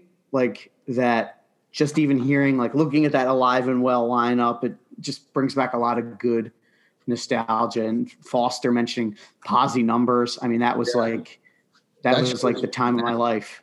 Yeah, Posse Numbers was insane. That was the most euphoric, insane show. I mean, the energy at that show was just off the fucking charts. And it was one of those shows where the band and the crowd felt like the same thing. And it was just this undulating mass of humanity. It was super cool. Yeah. That was the year in the big dome, right? The sports dome. It looked like an airplane hangar or something. Yeah. It was this big inflatable airplane hangar. There was the legend of Matt Bold. Someone threw a football up and he threw the football the entire, he was singing and he caught the football and then he threw it the entire length of the hangar. He has an incredible arm. Matt Bold. Who knew? Yeah. No, he was a testaverdi. Yeah. So you want to do hot tracks now, Hav? I think it's hot tracks time. Yeah, kick it. Who's going first? You want me just to get it out of the way? Do it? Yeah, man. Go for it. Well, explain it to Foster what Hot Tracks is. Okay, Foster. Talk to me. Have you ever heard our podcast before? It's okay if you haven't. No, I have, but not complete. Just bits and pieces of certain ones. So towards the end of each episode, we do a thing called Hot Tracks, where you kick your favorite song on the record. If you're in the band, it's maybe your favorite song to play, just your whatever your memories are. So we go around, and I think there's maybe only been one time where all three of us had the same one. Once or twice. But we can't talk about it because it hasn't aired yet. Whatever. So anyway, I'll kick it now. My hot track. Do you think you can guess what it is, Greg? I bet I can guess what it is. Guess, Jason, guess. I got it. What? Jason, on the count of three, we'll both say it at the same time. Okay, go ahead. 1, 2, 3, without fear. No. It's Mass Movement. I love the reggae part at the beginning and then how it picks up into almost this totally different song, but it's still enough to be one cohesive piece. Yeah. I love actually on this record, the reggae parts are my favorite parts of the whole thing. I think I was going to save this for just us talking and maybe I still will, but the Bad Brains reggae stuff, especially on like Rock for Light. If there was an album that was just like that era of Bad Brains reggae, it might be my favorite reggae record of all time. It's so fucking good because it's not professional. It's not like what I call dad reggae. It's still got that like urgency of punk. And I think songs like Mass Movement, they capture that. So that's my hot track. Wow. I want to hear Jason's. Mine, I had a hard time because I love a lot of these songs, but I went with Underdog. To me is a unique band because it's a tough band, but it's also a fun band. And I grew up skating and I love Frontside Grind. And the first time I heard it, I loved it. And when you played United Blood, I still loved it. It's just such a fun song. And I just love skating so much and that connection between skating and punk. So that's my hot track. But I also have to ask about the 43rd Street Sessions. So there were these brick banks in Hell's Kitchen on West 43rd Street between 9th and 10th Avenue, I think, that I used to skate all the time. They were just these like short, steep brick banks with like cement at the top. And I would skate, and you had to get a lot of speed to get up there and really, because it was this really just like chunky, crusty cement at the top. And but if you got enough speed, you made the loudest, craziest sounds just grinding these banks. And so they were one of my favorite things to skate too, because you'd have to really thrust yourself up there. They were steep and they were brick. And, you know, and I would always just try to grind as long as I could. And it would just make the sound that would make everyone just get annoyed and turn and be like, what the hell is this kid doing? And, you know, and so, yeah, that was just, and it was kind of near where like my dad lived. And so I found myself down there a lot. And it was just a spot that no one skated, no one knew about, that I used to just always tear up. So. Damn, that's awesome. Yeah, it's just these little brick banks. Good question, Jason. You kicked it. That song has one of my favorite lines. Mom says, "You better be home early." I say, "Fuck that. Let's get surly." I love that. Yeah, it's awesome. And actually, like and then when I sing that refrain, I say burly instead of surly. But yeah. Okay.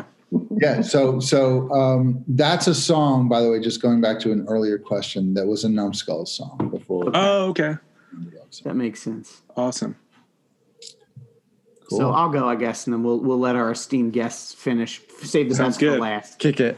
So for me, like my intro to Underdog, and we'll talk about more like Hav said in the outro, but was the LP. So I'm partial to the 88 demo just because I like the LP so much. So it's tough because really any of these on this second side of the record could be a hot track, but I've got to go with A Lot to Learn. Like it has, it kind of has everything Underdog.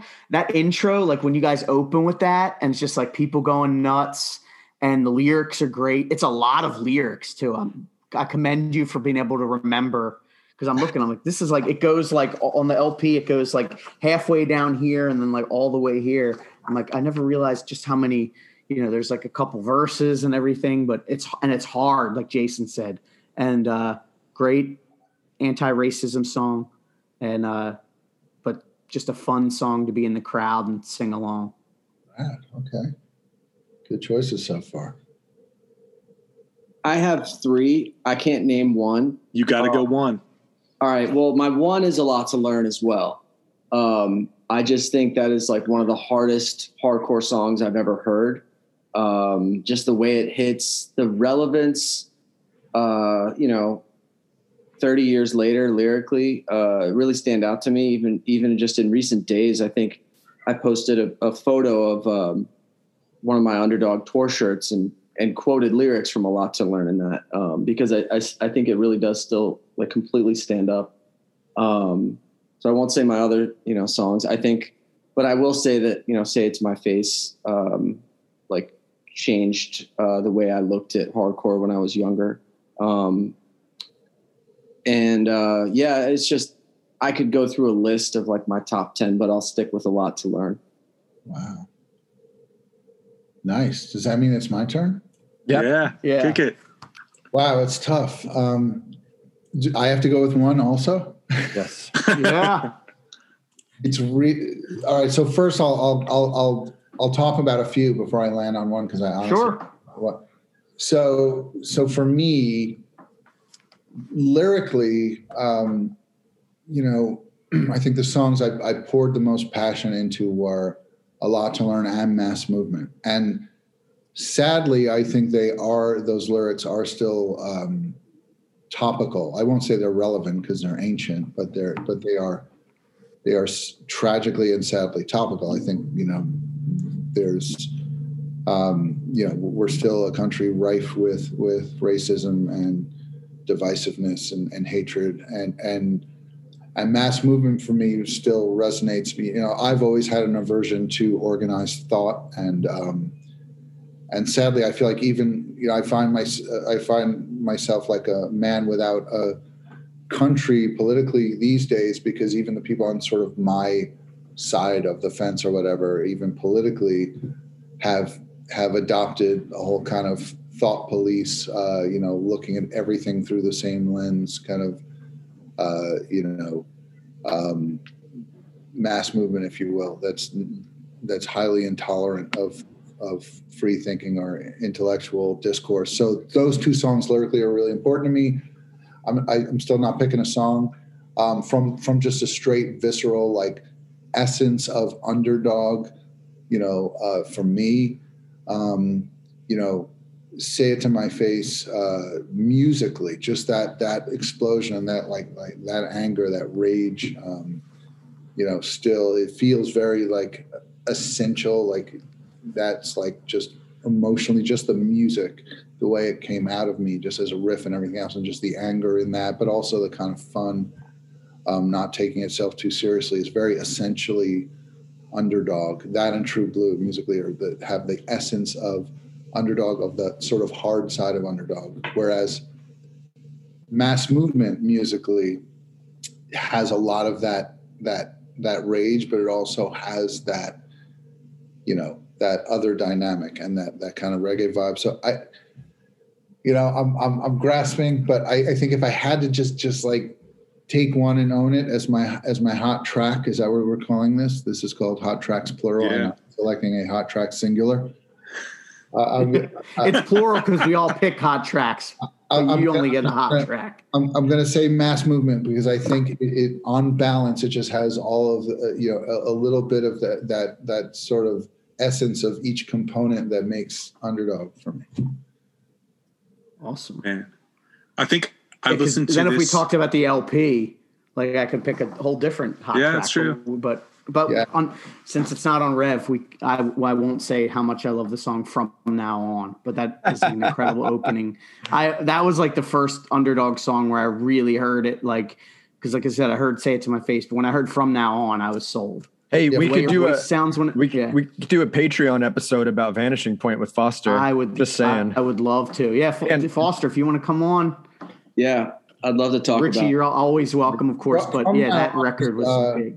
From Now On is super rad. That's a song. Russ wrote the music to that song, and I remember the first time I heard those chord changes and everything, I was like, "This is so fucking sick! Like, I cannot wait to write a lyric on this." It's just like, yeah, that's a good one. Yeah, as someone who attempts to sing, like the way your vocals are on that and the patterns, it's like, what do they say? Chef's kiss. That's me attempting. that's still me attempting to sing, but yeah, it sounds great. It's a good one.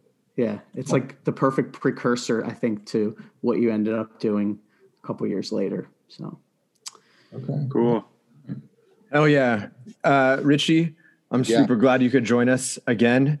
David, great to virtually meet you, and thanks for joining us to talk about Underdog. This was a sick conversation. It was like nice and fun and cool, and I'm glad we got to do this. Can you guys think of more reasons to talk to me? I'm kind of lonely. We got. I think we got 3 more at least. Yeah, we got 3 more. Right? We got Ignorus, Herbivore, and Seamless. I'm so happy that Rev did the vinyl for Seamless. Yes, because there is no way I could go on with life not having an episode about Seamless. Yeah, for real. Oh, man. And same with Hav. I have something to look forward to. I'll table thoughts of suicide. So, Can I ask? Can I ask one question while we have you here, though?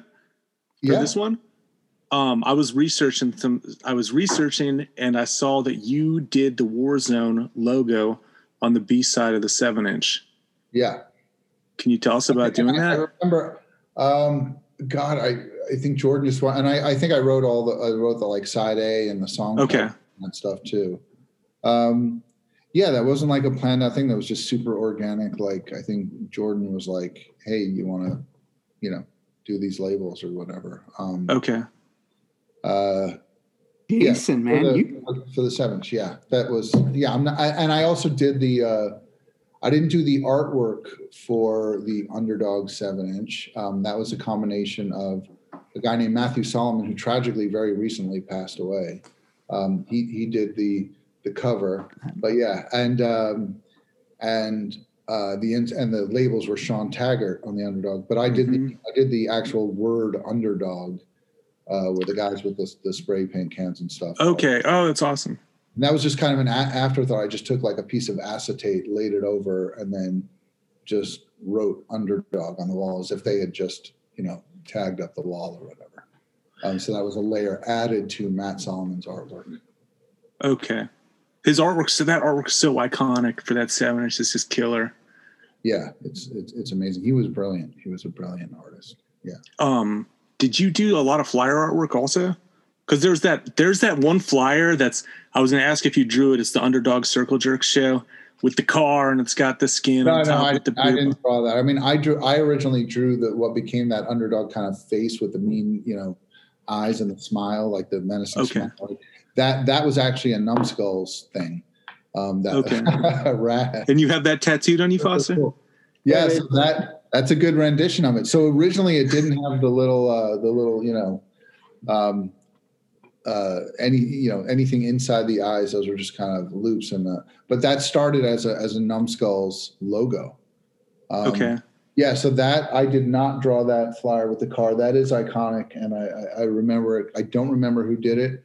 For me, the best flyer guy was always this guy named Niels, who did a lot of New York hardcore flyers that you'd recognize if you saw them. He was one of the original who they called the Shady Hades, who would do that like creepy crawly style moshing, like he and Jimmy G and like Russ and stuff. It shows at A7.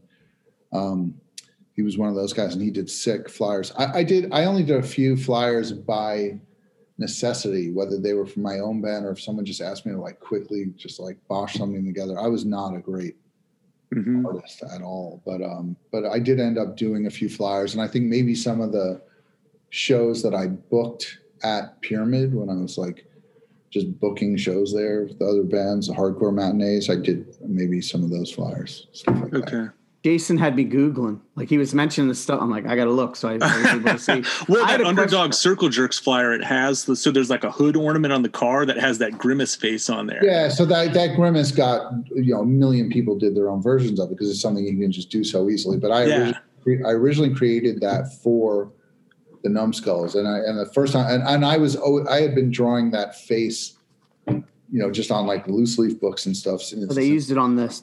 Oh, there you go. I didn't realize they used it on the go kart. I didn't release. until now put two and two together. Okay. I did have one more question before you go. It's not related to Underdog though.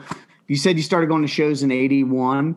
Did you? Yeah. And I feel like I forget if we asked you this or not. Did you see Minor Threat then? Yeah, I definitely saw Minor Threat shows. But the first show I went to in 81 was Bad Brain show at Max's Kansas City. That had to be life-changing. It literally was. And at the time I was playing in a band that was like a rockabilly, psychobilly band. So we were doing like, we were like half Cramps, half like Gene Vincent and the Blue Caps. And so I wasn't doing anything remotely like hardcore. I was a fan of punk, just having like older brothers and older kids, since like the first Ramones record in 76, I loved punk. But going to that show and hearing this loud, fast thing that was beyond punk, and I had only heard "Pay to Come." I think at that point it was the only song I like knew, and Crazy. it literally, yeah. I remember standing there and just the way people moved and the way it sounded and everything. I was head to toe, like goosebumps, just getting chills, and absolutely, viscerally, tangibly, markedly changed my life. That show for sure. So I was asked, like, they were as good as everybody says, probably better. Oh yeah, we all got in. I didn't see him until 2000 or something, and that's a whole different thing. But like, same with Minor Threat. Like, Minor Threat was as good as I could imagine from watching the videos. For me, they were great. But for me, the two bands that really stood out to me as just like a live performance, believe it or not, are the Bad Brains and Void. I remember Void shows where like I can't even explain it. Like, there's so many hardcore bands where you can't. Seeing them live is such a different experience to listening to the releases or whatever. Like, Void live was such an intense band. Like, the vibe was, I kind of put it up there close to the Bad Brains live. It's something. I was gonna say, did you see Void and Faith was another one that, for me, I liked Void much more. Like, even in that split, I like Faith too, but as far as a live performance, Void were kind of untouchable. They were in that rarefied air along with a few other bands that, meaning like Bad Brains, Black Flag, just like, there were a few bands that live, it was so intense. The air was just charged with like, electricity from the moment they like walked onto the stage until the end. So like, I put Void in that group, believe it or not. I forgot. Band. Yeah. Black Flag. Were you at the show then that Dez was singing, and then they had Henry, because that was in New York, right? Or was that maybe before, where Henry came up and did Clocked In? Like, that's like the legendary story of. Probably. I definitely saw the Bad Brains with Dez. I don't remember if I was at that show. It's quite possible. Okay. A few like legendary New York shows I remember. I definitely was there because like I remember an incident or something. Like, I remember seeing the Misfits at Gildersleeves, and I also remember seeing the Misfits at like weird high school gyms, like upstate. They would play like the weirdest places. I definitely, I saw Minor Threat, a bunch of times. I remember going out of New York to like the Rat in Boston to see like Boston hardcore bands play. I remember the shows where Boston bands would play in New York, and there was all this tension because it was like this rivalry and like. So I saw SSD, DYS, and all those bands and stuff. That's awesome. I could keep you for a long time, and I won't. But it's just it's neat. It's neat to have, like, just as someone again who got into this stuff. And even when I got into Minor Threat, I was thinking the other day, like we talked about the passage of time. They'd only been broken up for like 10 years. I got them in the mid 90s or whatever. But it seemed like they may as well have been like the Rolling Stones or something. Yeah. I know, it's amazing. And now like decades just, fly by. The other Bad Brains show I remember very vividly, only because it ended up being documented in photography and stuff, is I remember that Bad Brains show at the Rock Hotel where because Russ and Ray Bees were working the stage, that photo of HR basically like levitating. That's like my favorite photo. I remember that show vividly, very, very, very vividly. And, and of course, and also because like my friends were working the stage and stuff. So that's a Bad Brains show, obviously later on that really. Oh man, that was their first show back too. I think they had broken up and they got back. That was one where the energy, like the anticipation and the energy and like was off the charts. Like, yeah. Foster, you had a question? I have just a few quick ones. I won't be long.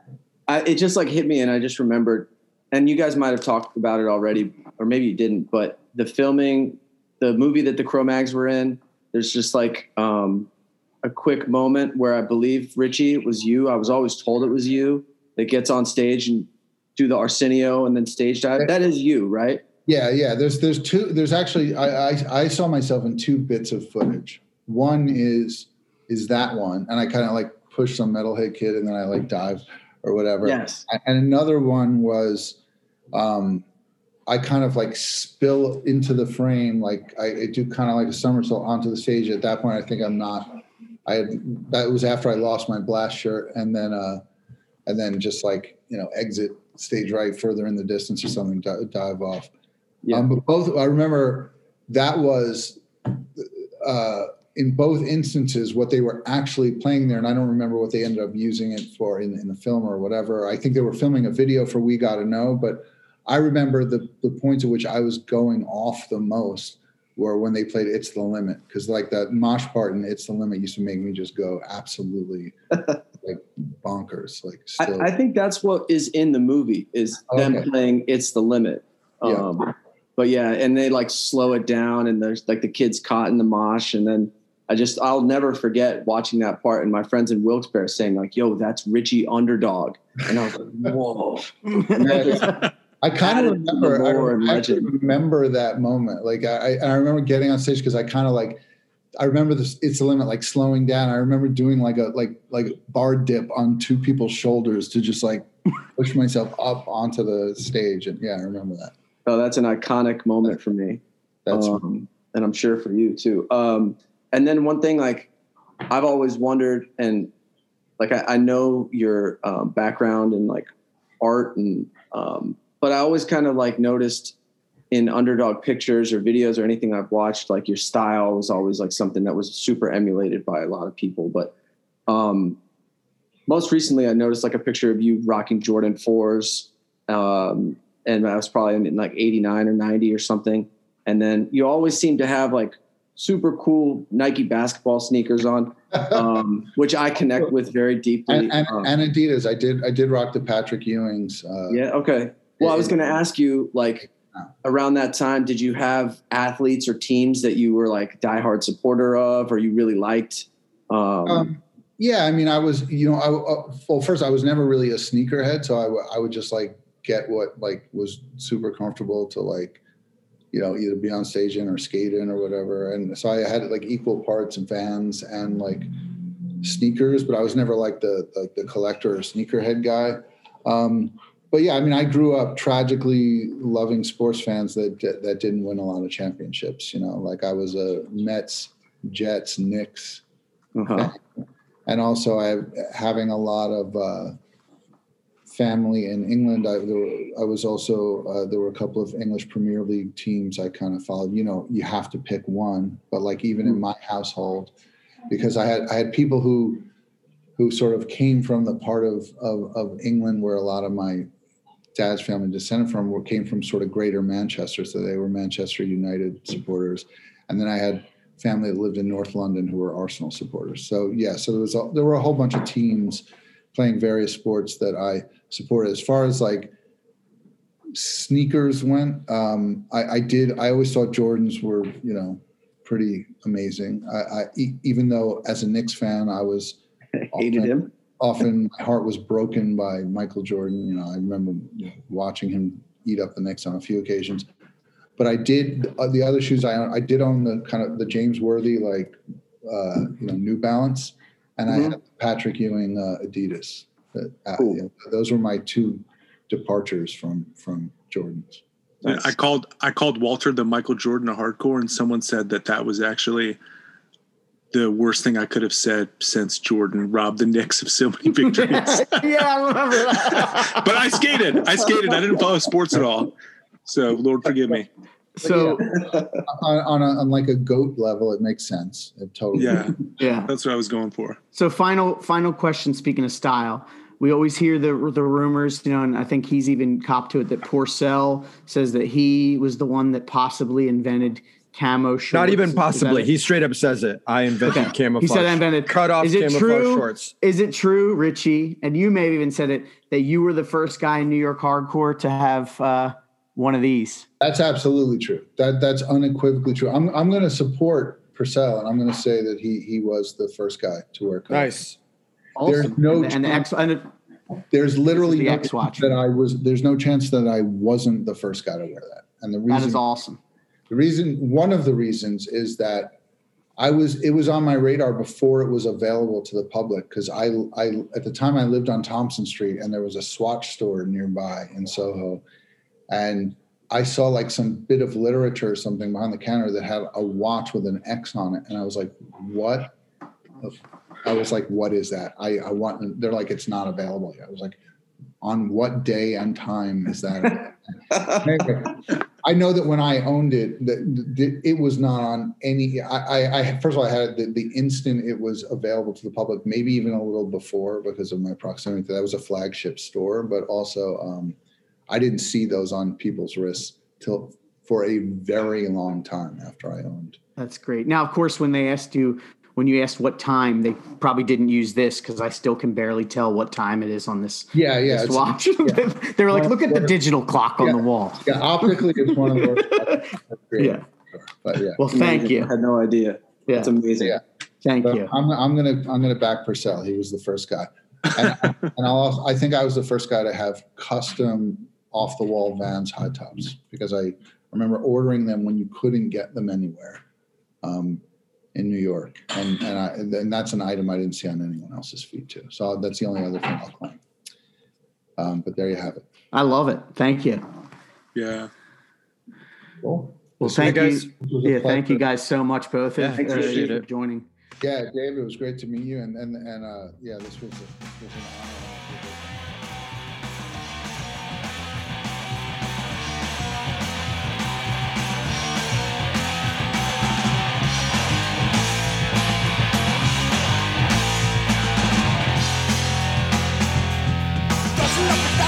Frontside grind, 43 possessions with the frontside grind. Fucking all the corners, got the frontside grind. Locking up and slamming on a frontside grind. Mom said, better be home early.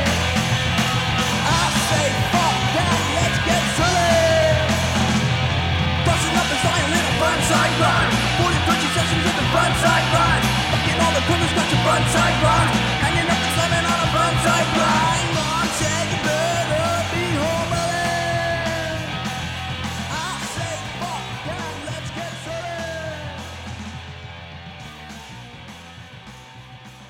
Did we kick it? We went too Yeah, long? we kicked it. Yeah, no, we kicked it good. Hey, listen, I just want to Look say it up. for a second, I was while you guys were talking about something with underdog, almost said undertow. I was on eBay looking up. Guess what my search words were on eBay just now, Jason? NYHC. That's the best one to search. No, it's not. Vintage reggae shirt. And what came up? There's some good stuff, but I found a Screen Stars tag mint colored black Uhuru shirt that I would buy right now, but it's a Screen Stars large, and I just know don't do it. I'm not a Screen Stars large. I'm a Screen Stars large, extra large. Is a small. Is a current day small? Yes, it is. I think Okay. it's like more like a medium. It's medium. It's too small for me. I think Medium. medium.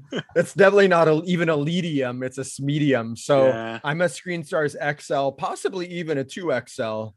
I Hard just to never come by. know. Screen Stars are hard to come by in bigger sizes, like double X. I've seen some triple X ones that Mhm. probably fit like a Like a current modern day extra XL. large. Yeah. It's You know kind what? of nuts because you'll hear people say like, "Oh yeah, this is like a 90s XL and it'll be big," and it's like, no, 90s. Like we as a I think what they're thinking of in terms of 90s XL would be like Blind They should've- Skateboards or World Industries or Yeah. something. Like those blanks were fucking big. Yo. So Okay. yeah. Yo, I'm go going kick it. off on a t-shirt tangent. No, Do you kick remember it. when we talked about skateboarding though? So Yeah, we it's did. relevant. Kick it. Do you remember when skate shirts had that chunky collar that was almost like a mock turtleneck? Like Yes. a lot of those New Deal Yeah. shirts had that And weird collar. Stussy I had some Stussy like striped shirts that were like kind of starchy and tall. Yeah. For sure. 90s. What years do you think that was? 92 to like 94 maybe? I should know my skate history a little better. I would probably say 93 to 96. I don't know. Well, okay, I'm because spitballing. if we're thinking like Souls of Mischief 93 to Infinity, that There was we go. kind of like almost the end of that like Blind Video Days Plan B era, you know what I mean? Like New Okay. Deal. I feel like New Deal, Blind, World Industries was more like 91 to 94 Was it? Okay. at the latest. I could be Okay. wrong on all this, but that's Can I because ask a shirt I'm question? going off of when I was in high school. If I Yeah. graduated in 95, I graduated 90 94. 94 I'm a junior, 93 I'm a sophomore, 92, I'm a freshman. So Yeah. freshman, sophomore for me, 92, 93 is, you know, there you could not find a size large shirt anywhere. No, forget it. You No, couldn't. it's extra large only. That's all they Yeah. had. And in hardcore too. Greg, So- what do you got? Kick it. A couple questions. Yeah. Okay. And Hit- people hit love me. this shit, so I don't care. We got Yeah. Screen Stars. What is it about Screen Stars? Do people just like Screen Stars Well, because it was old, or is it like I think actually it's a great shirt? two things. It I was a think great it's shirt. the legitimacy of if you have that tag, then you know it's vintage. Right. You know Not that anymore. it came well. Okay, so you can make vintage. You could Yeah. make vintage looking tags. You could bootleg anything. Trust Yeah, me. a lot of I people. know. I'm sorry to interrupt. A lot of people will screen print stuff on like an old stock tag Yeah. and then resell it on eBay Yes, for there. So you could find authentic money. It's getting harder, but you Yeah, it is. could find a blank Screen Stars shirt right now. You could get some fucking Fuller Mo, like cracked looking what do you call it? Layer over it, print it out, Yes. have your dude print it for $20 and then Yeah. sell this shirt for $350. It's possible. A Yeah, lot it's of work. possible. It's a But lot of also work. I think some of those shirts were single stitch, right, Jason? yeah, I along think along the all- bottom yeah. the bottom all hem. were single stitch. So if you look at the bottom of your shirt right now, Greg, there's two hems almost, right? Yeah. And those vintage shirts, there's only one. Now I don't know why that matters, but that's just kind of like a marker of the time. Yeah, because it dates it for a lot of people, and then that makes them feel that it's more authentic. But I'm wearing this Misfits Murena tag shirt that's Uh-huh. double stitch, and it's also from the 90s. So. Right. But and so yeah, when you start becoming a collector, then you know the tag, you know the Dude. way that it looks, whatever. Yeah, the useless thing. knowledge that's in my head is just overwhelming. Yeah. Greg, you're on mute. You're on mute, bro. You're Here's muting. here's a question. Speaking on shirts, Kick it. may as well, right? Yeah. Dude, I'll go crazy on you- shirts. Go ahead. Do you remember the first band shirt you ever bought? Yes, No, I don't. What was it? I do. Jason? The first band shirt I ever bought was the fucking first show that I ever went to, put on DIY style, which was My Bloody Valentine and Dinosaur Jr. on the Green Mine tour, and it had tour dates in green on the back. Mhm. And I've looked for that shirt on eBay, and my max bid was, don't ever tell Catherine this, $300, and I still did not win that shirt. What can you find that? I would love to see the design. It was. Would you said it was DIY style? What was DIY? I What mean, do you the like- show was put on at a college. It was at the University of Alabama. Was this- so it was okay. like, Was this legitimate merchandise or was it a Yeah. parking lot bootleg? Because I no, owned it was legit. in 92, I owned a Dinosaur Jr. Start Choppin', maybe 93, a Start Uh-huh. Choppin' parking lot bootleg that was sick. I bet that aged awesome. No, because even Okay. then it was a fucking SpongeBob shape, like wide and short. You know what Short I'm fat? talking A about. short Yeah. fat, a short Yeah. fat, dude. So mine that I remember, not that I remember. This is the first one I had when I was in 5th grade. I bought Nirvana Sliver. It was a black shirt and it had the cover, the blue and Okay. like, purple like guy, and it said Nirvana, and the back said Sliver. At that point, I didn't even know the song Sliver. I just had Okay. Nevermind, and then I wore that. I mean, I literally would make my mom wash that every day. I would wear it like every other day. I would make my mom wash it, and then I would just wear it. And then eventually, after having it for a few months, it was like summertime. She found she was like, "Do you want to try to bleach tie dye?" Ooh, and So, did like, you? Bleach dyed it, and it came out nice. Okay. But see, when you bleach dye a shirt, it gets weaker, right? And it's like softer. And then I got in a fight with some kid, and it ripped in the fight. Okay. And that was the first shirt I ever Fuck had. But that that's kid. like one, like you can still get like a version of that now. Yeah. Like even through their website, it looks like a little different. It doesn't look as cool. Like the font is a little different, and Yeah. I don't know. So I apologize, and I'm sorry for anyone that's listening that's tired of us talking about shirts, but I thought it was buying the shirt at the show. The first band shirt I bought was Anthrax shirt with the Not Man on the front, and the back said "Mosh It Up," and it's got them like Nice. moshing. But I was in middle school, and I remember the girl behind me that I had a crush on said, "Yeah, I was talking to so and so, and they didn't know what moshing was. That's so cool that you know what that is." And I was like, "Yeah, Fuck yeah. I didn't know what moshing was." My first show, they didn't sell T-shirts.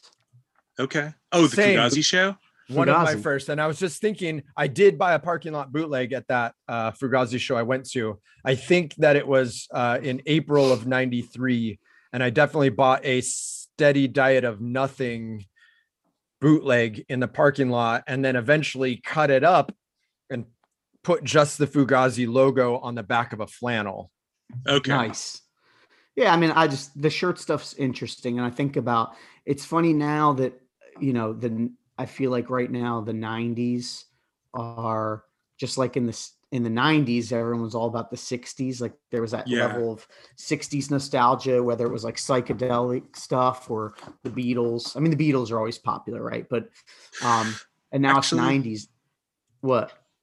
Beatles shirts don't sell for that much money. Well, Beatles shirts, but I mean Yeah. just in general. But like a vintage Beatles shirt, like it doesn't really go for as much money as you would expect it to. That's all Jason, I'm saying. really? How much Yeah. would an original Underdog shirt go for right now? Oh my God. How much would I hope it would go for so I could purchase it? Or how much would it go for? How much would it go for? I was watching one that someone tailored from an extra large to a small, which is always like, that's so like you read the cringy. description and you're just like, no. Yeah. But I think that one went for $195 to $200, and it was for the 7-inch, the Underdog on the front that Richie was talking about how he drew yeah. label, and then the 7-inch And artwork from Matt Solomon. The chain on the back, the guy with the chain on the back. But like I think about all the shirts I had in the '90s of like, because I got into first like alternative stuff, like, and now how much money they would be worth. Like I had like Dinosaur Jr., Where You Been, Sure. and Yeah. Sonic Youth, the $500. Bomb Pop one.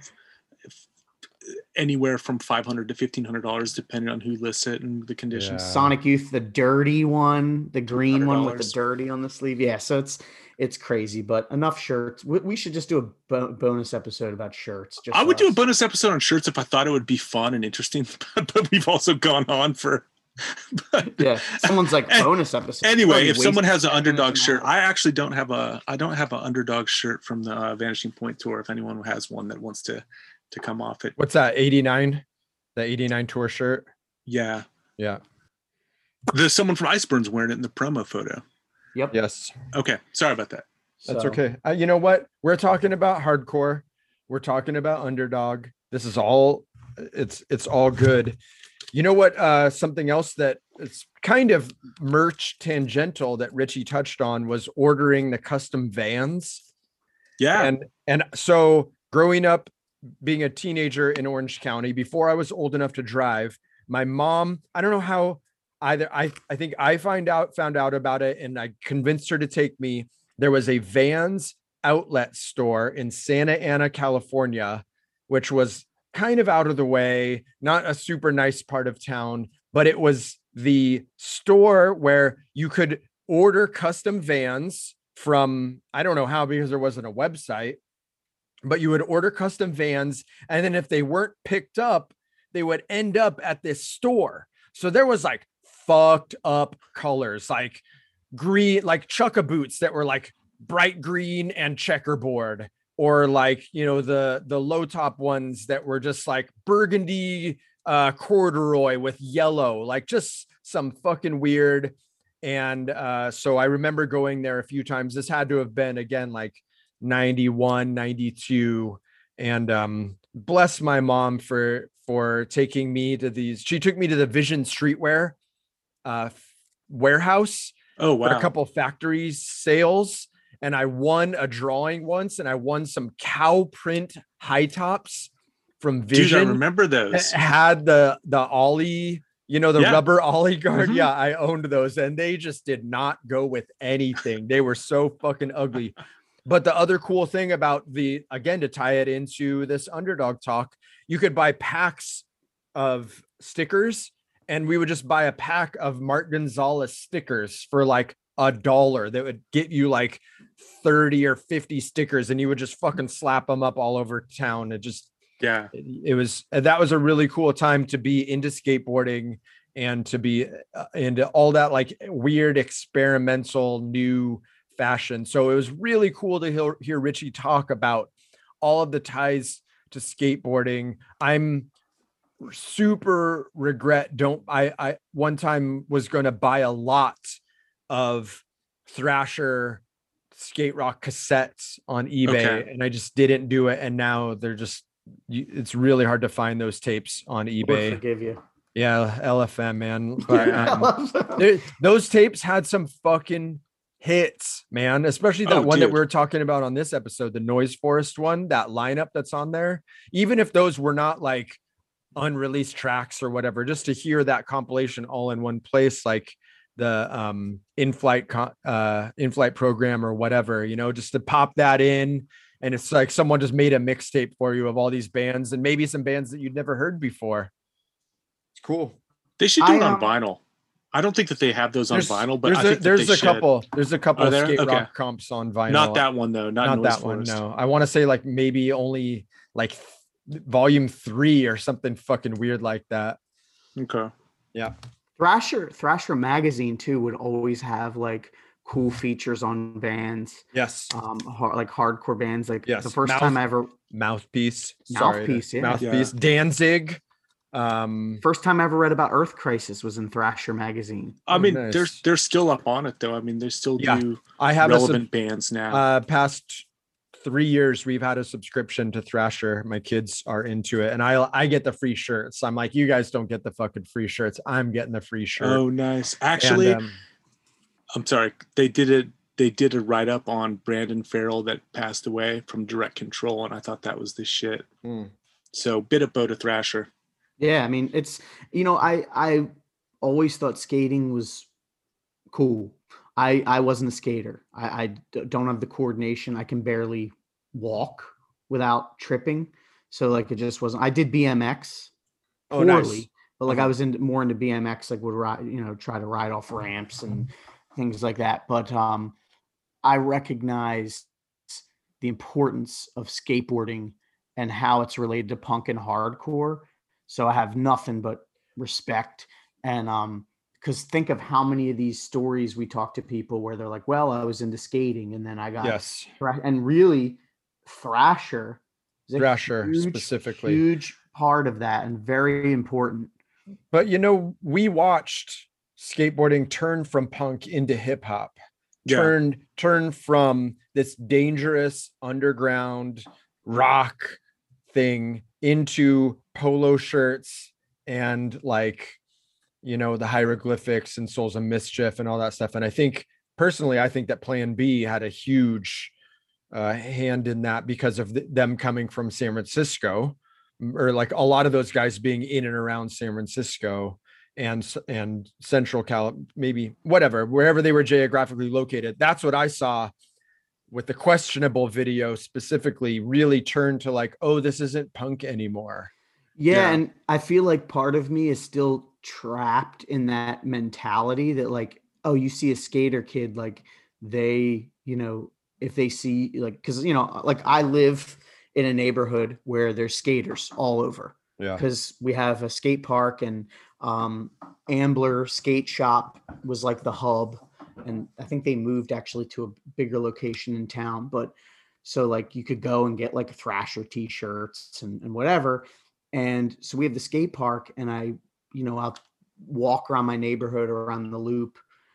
And if it was 1995 and I was wearing like a Gorilla Biscuits t-shirt and there was kids skating, that like I'd be making some, or at least having a conversation. You'd be getting some head nods. Yeah. Like we say to Jason, like you go to Kroger and you're wearing, a Gorilla Biscuit shirt and you get somebody head nodding. But now it's like, and I'm not trying to. It could be anything now. They could be into psychedelic rock or they. And I'm not trying to sound like old man yells at cloud. No, I'm not old man yells at cloud, but it's just weird to me that's different because in my head I see a skater and I think like, oh, like they're gonna put like Operation Ivy or Minor Threat on the boombox and skate. Yeah. I'll go by Yeah. and it's like, whatever. Juice World. I don't think it's a bad thing though. I just think It's it's not. just, It's just yeah, It's it just different. moved on, and now Different. skating is a little more all encompassing. Yeah, it's in more of a like an amalgam of you could be anything. And it's You the can same take- thing with Yeah. culture in general. There's so many genre bending things, like this artist that I really enjoy called Ghostbane. Some of it sounds like Bone Thugs and Harmony, and some of it sounds like fucking Florida, like slam metal. It's Okay. like could be fucking anywhere. And you could walk down the street in 1993, and if someone had a tattoo, there's a good chance that they were into, if not punk or hardcore, at least Red Hot Chili Peppers or something. And now, you look at someone and you're like, oh yeah, that guy looks like a hardcore kid, but they're just not Yeah. at all. Yeah, they're just not at all. and it's Yeah. it's all encompassing. I mean, they have kids get like skateboarding lessons now. I don't really think Skate that was a- dogs. We was have that a here. thing? Is it called Was skate that a dogs? thing in Skate the dogs. 90s, in the No. 80s? Not at all. Like No, if you dude. want to learn how to skate, you fucking grab a skateboard and Yes. put your wheels in a crack until you learn how to ollie. Yeah, Yeah. Richie kind of talked about it. I mean, skating was kind of an annoying thing that to a lot of people, it wasn't like a thing that everyone encouraged. It was more like a get the fuck off my curb and And I out think of, off my stairs or whatever. I think what he talked about, it almost like I could never pinpoint what was different about, punk and hardcore now compared to, when we got into it in the 90s. What to speak of, people like Richie that were, pretty much almost there from the ground zero. Yeah. And it is the accessibility, and it's not, it teeters on, and Richie didn't come across this way either. You don't want to be a gatekeeper. No. At the same time, I do think it's so different because it's a level playing field. Everybody has access. Yeah. So theoretically, anybody can stumble onto, punk and hardcore, or even like, Spotify. They could be listening Yeah. to Green Day, and then Green Day radio might play, like we mentioned, The Descendants. They might play Operation Ivy or The Yeah. Descendants, and it's cool. It's sort of like, akin to, people that would listen to like college radio or whatever, but something is lost, I think. But that makes me feel and sound old. Yeah, No, there's something that's fine. lost when you have to work hard to find this stuff. Like it wasn't really necessarily an easy thing to even get the Underdog Demos CD. Okay, so when I was a kid, and I was thinking about this yesterday, Underdog records were fucking expensive already by Yeah, you're correct. 1994, 1995. That 7-inch was already a $30 to $50 record You're on correct. the wall. And Yeah. so it was hard for people like me to consume that stuff until the demos came out. And by that time, I was like, this is not Into Another. Well, I didn't until because the go-kart reissue of they reissued. They did a campaign where they did Underdog, Vanishing Point, and Token Entry, Jaybird, and From Beneath the Streets. And that was how I heard all of those, because it was on a CD. Mhm. Okay. But yeah, it is. It's just weird to me that a kid can now get into hardcore, and day one they could theoretically have a playlist that has everything essential that you would Sure. ever need. But it's also cool because they have a lot more. 2021, now you have over 40 years of hardcore to dig through, whereas like we had like 10 years to go back or something. Which is funny because I always thought of it like, and I think that you said this, I mean, even though it was just by a handful of years, it felt like an eternity that I missed out on seeing a I ton know. of awesome bands. Yeah, like I got into Gorilla Biscuits in 1995. They played their last show only 3 years before that. Yeah. Like, Yeah. but it may as well have been another century when you're 14. But So when was the first time that you heard this though? The Underdog Demo CD, or was the first exposure the In-Flight comp? so it was In Flight Comp, and I gotta say, I say it to my face, did not immediately grab me. I was more into another. Yeah. that was actually the first time I think I listened to Into Another as well. Because that came out, I was like 15 or 16. You know, I knew Gorilla Biscuits, Youth of Today, and that stuff. But then when they reissued the LP in 98 was when I got Underdog. And then I was like, okay, cool. And demos, again, like you said, Hav, was hard to find. I think it was already out of print. And I remember getting demos finally when I was a freshman in college. I got that and Super Touch LP. So I always, Underdog and Super Touch to me seem to go hand in hand because they just have that similar vibe where they were maybe not necessarily trying to sound like SSD and DYS like, you know, Youth of Today was or whatever. It was more like the Bad Brains and Scream and that kind of stuff with a little bit of hip hop style and you know, in Underdog's case, the dub. Yeah. And you just had two of the coolest, I said before, Richie and Mark Ryan. They are like the dudes that, you know, they were the cool dudes to me. Like I was just like, these guys are fucking cool. The way they dressed, the way their stage presence, their style, the sneakers, everything was just on point. And I can't believe that Richie on the cover of that, you know, the iconic picture with Zach. It was almost an accident. Is literally the equivalent of, oh, this old thing. Like he just like threw the shirt on, you know? Like we're all like, this is sick. He was wearing a tie-dye and he's like, oh yeah, you know. And that's what's so cool because he just like he slid into it like an old shoe. Yeah. Agreed.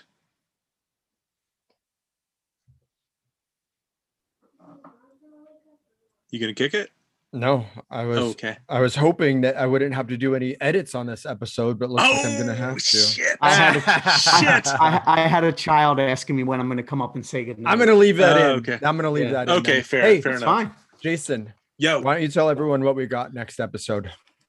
next episode, we're gonna be doing Statue, Filter the Infection. I am 29. stoked on that. I'm stoked. I just want you to know I'm stoked on Filter the Infection. I always say this, and I probably said it like 3 times in the interview too. Top 5, one of the top 5 Rev records for me. It's a great record. Yep. It's great. It's great. Looking forward to it. Hob, what's your other 4? Or is it on the spot right now? And it's too much. If I had okay, so yeah, it changes a lot. We might have to just do a bonus episode for this because there's got to be parameters. Like, I'm with you. If it has a Rev star, does that count? Or is it like, do reissues count? You know what I mean? Because we're not in this alone. We're not in this alone. To me, is like maybe for me, my favorite hardcore album of all time, but it's technically a reissue on Rev. So does that count? I say no. I got out of it. Oh my God. So when I did the No Echo piece, me and Hav, I tried to pick only full lengths.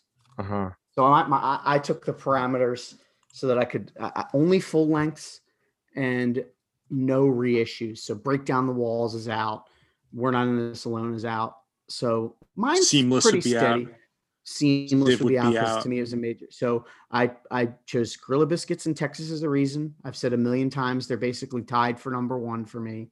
Judge is like maybe even a third tie. Sensefield Building and Super Touch LP, but also Into Another Ignaris, I would definitely throw as a contender in there. Yeah.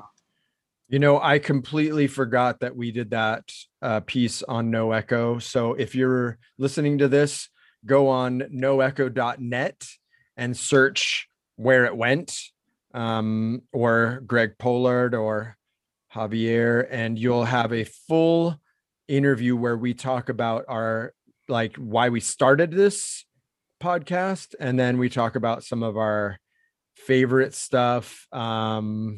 And that was right when Jason joined, because I remember he's like, just you guys do, you know, because it was like we had just done, I think we just did The Way It Is. We just did The Way It Is. That was the first one I talked on. It was The Way It Is.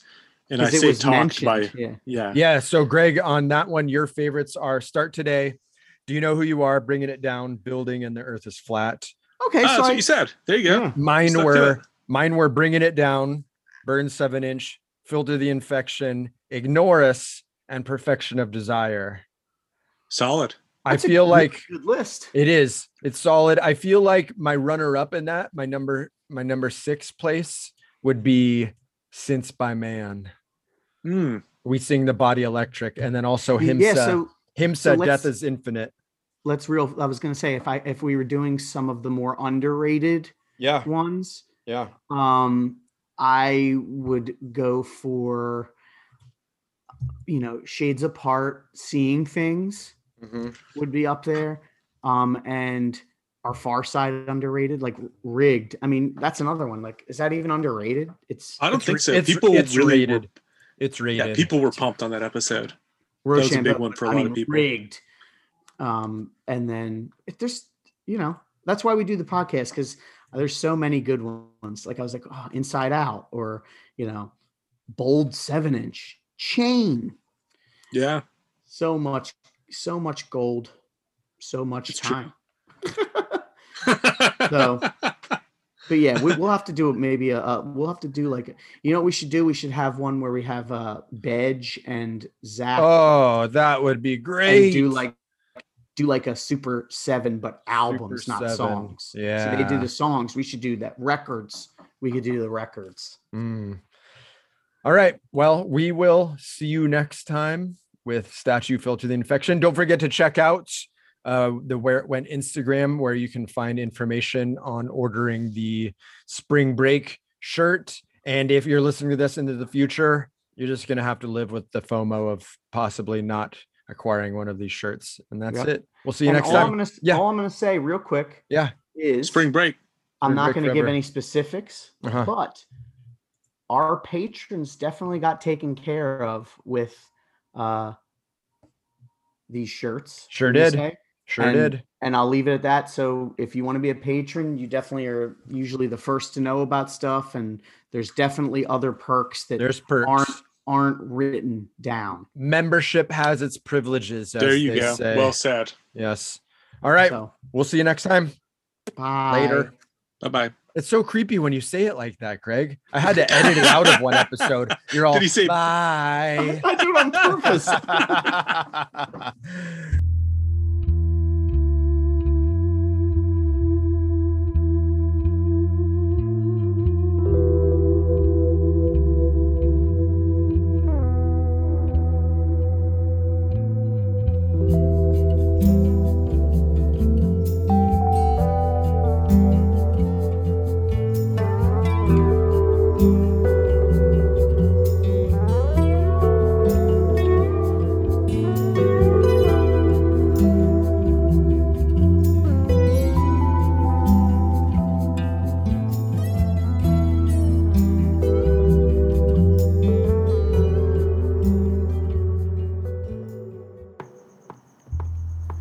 What's up, everybody? This is Javier from the Where It Went podcast. Just wanted to give a special bit of bow to our top tier patrons: Billy Tennell, Brandon Gavell, Bram Hubble, Brian Skiffington, Brooklyn, Cesar Falcon, Chad Keplinger, David Palmer, Dirk Focused, G. Jason Head, Greg Jackson, Jeremy Holohan, John Cowell, Quiet Keith, Logan Weasel, Nate of Head to Wall fame, Rob Moran, Tim Shear, Siren Records, Dollar Slice Bootlegs, and the Northwest Hardcore Archival Project. Check us out on www.whereitwentpodcast.com for more info on how you can become a patron and help us out every month. Bidabo.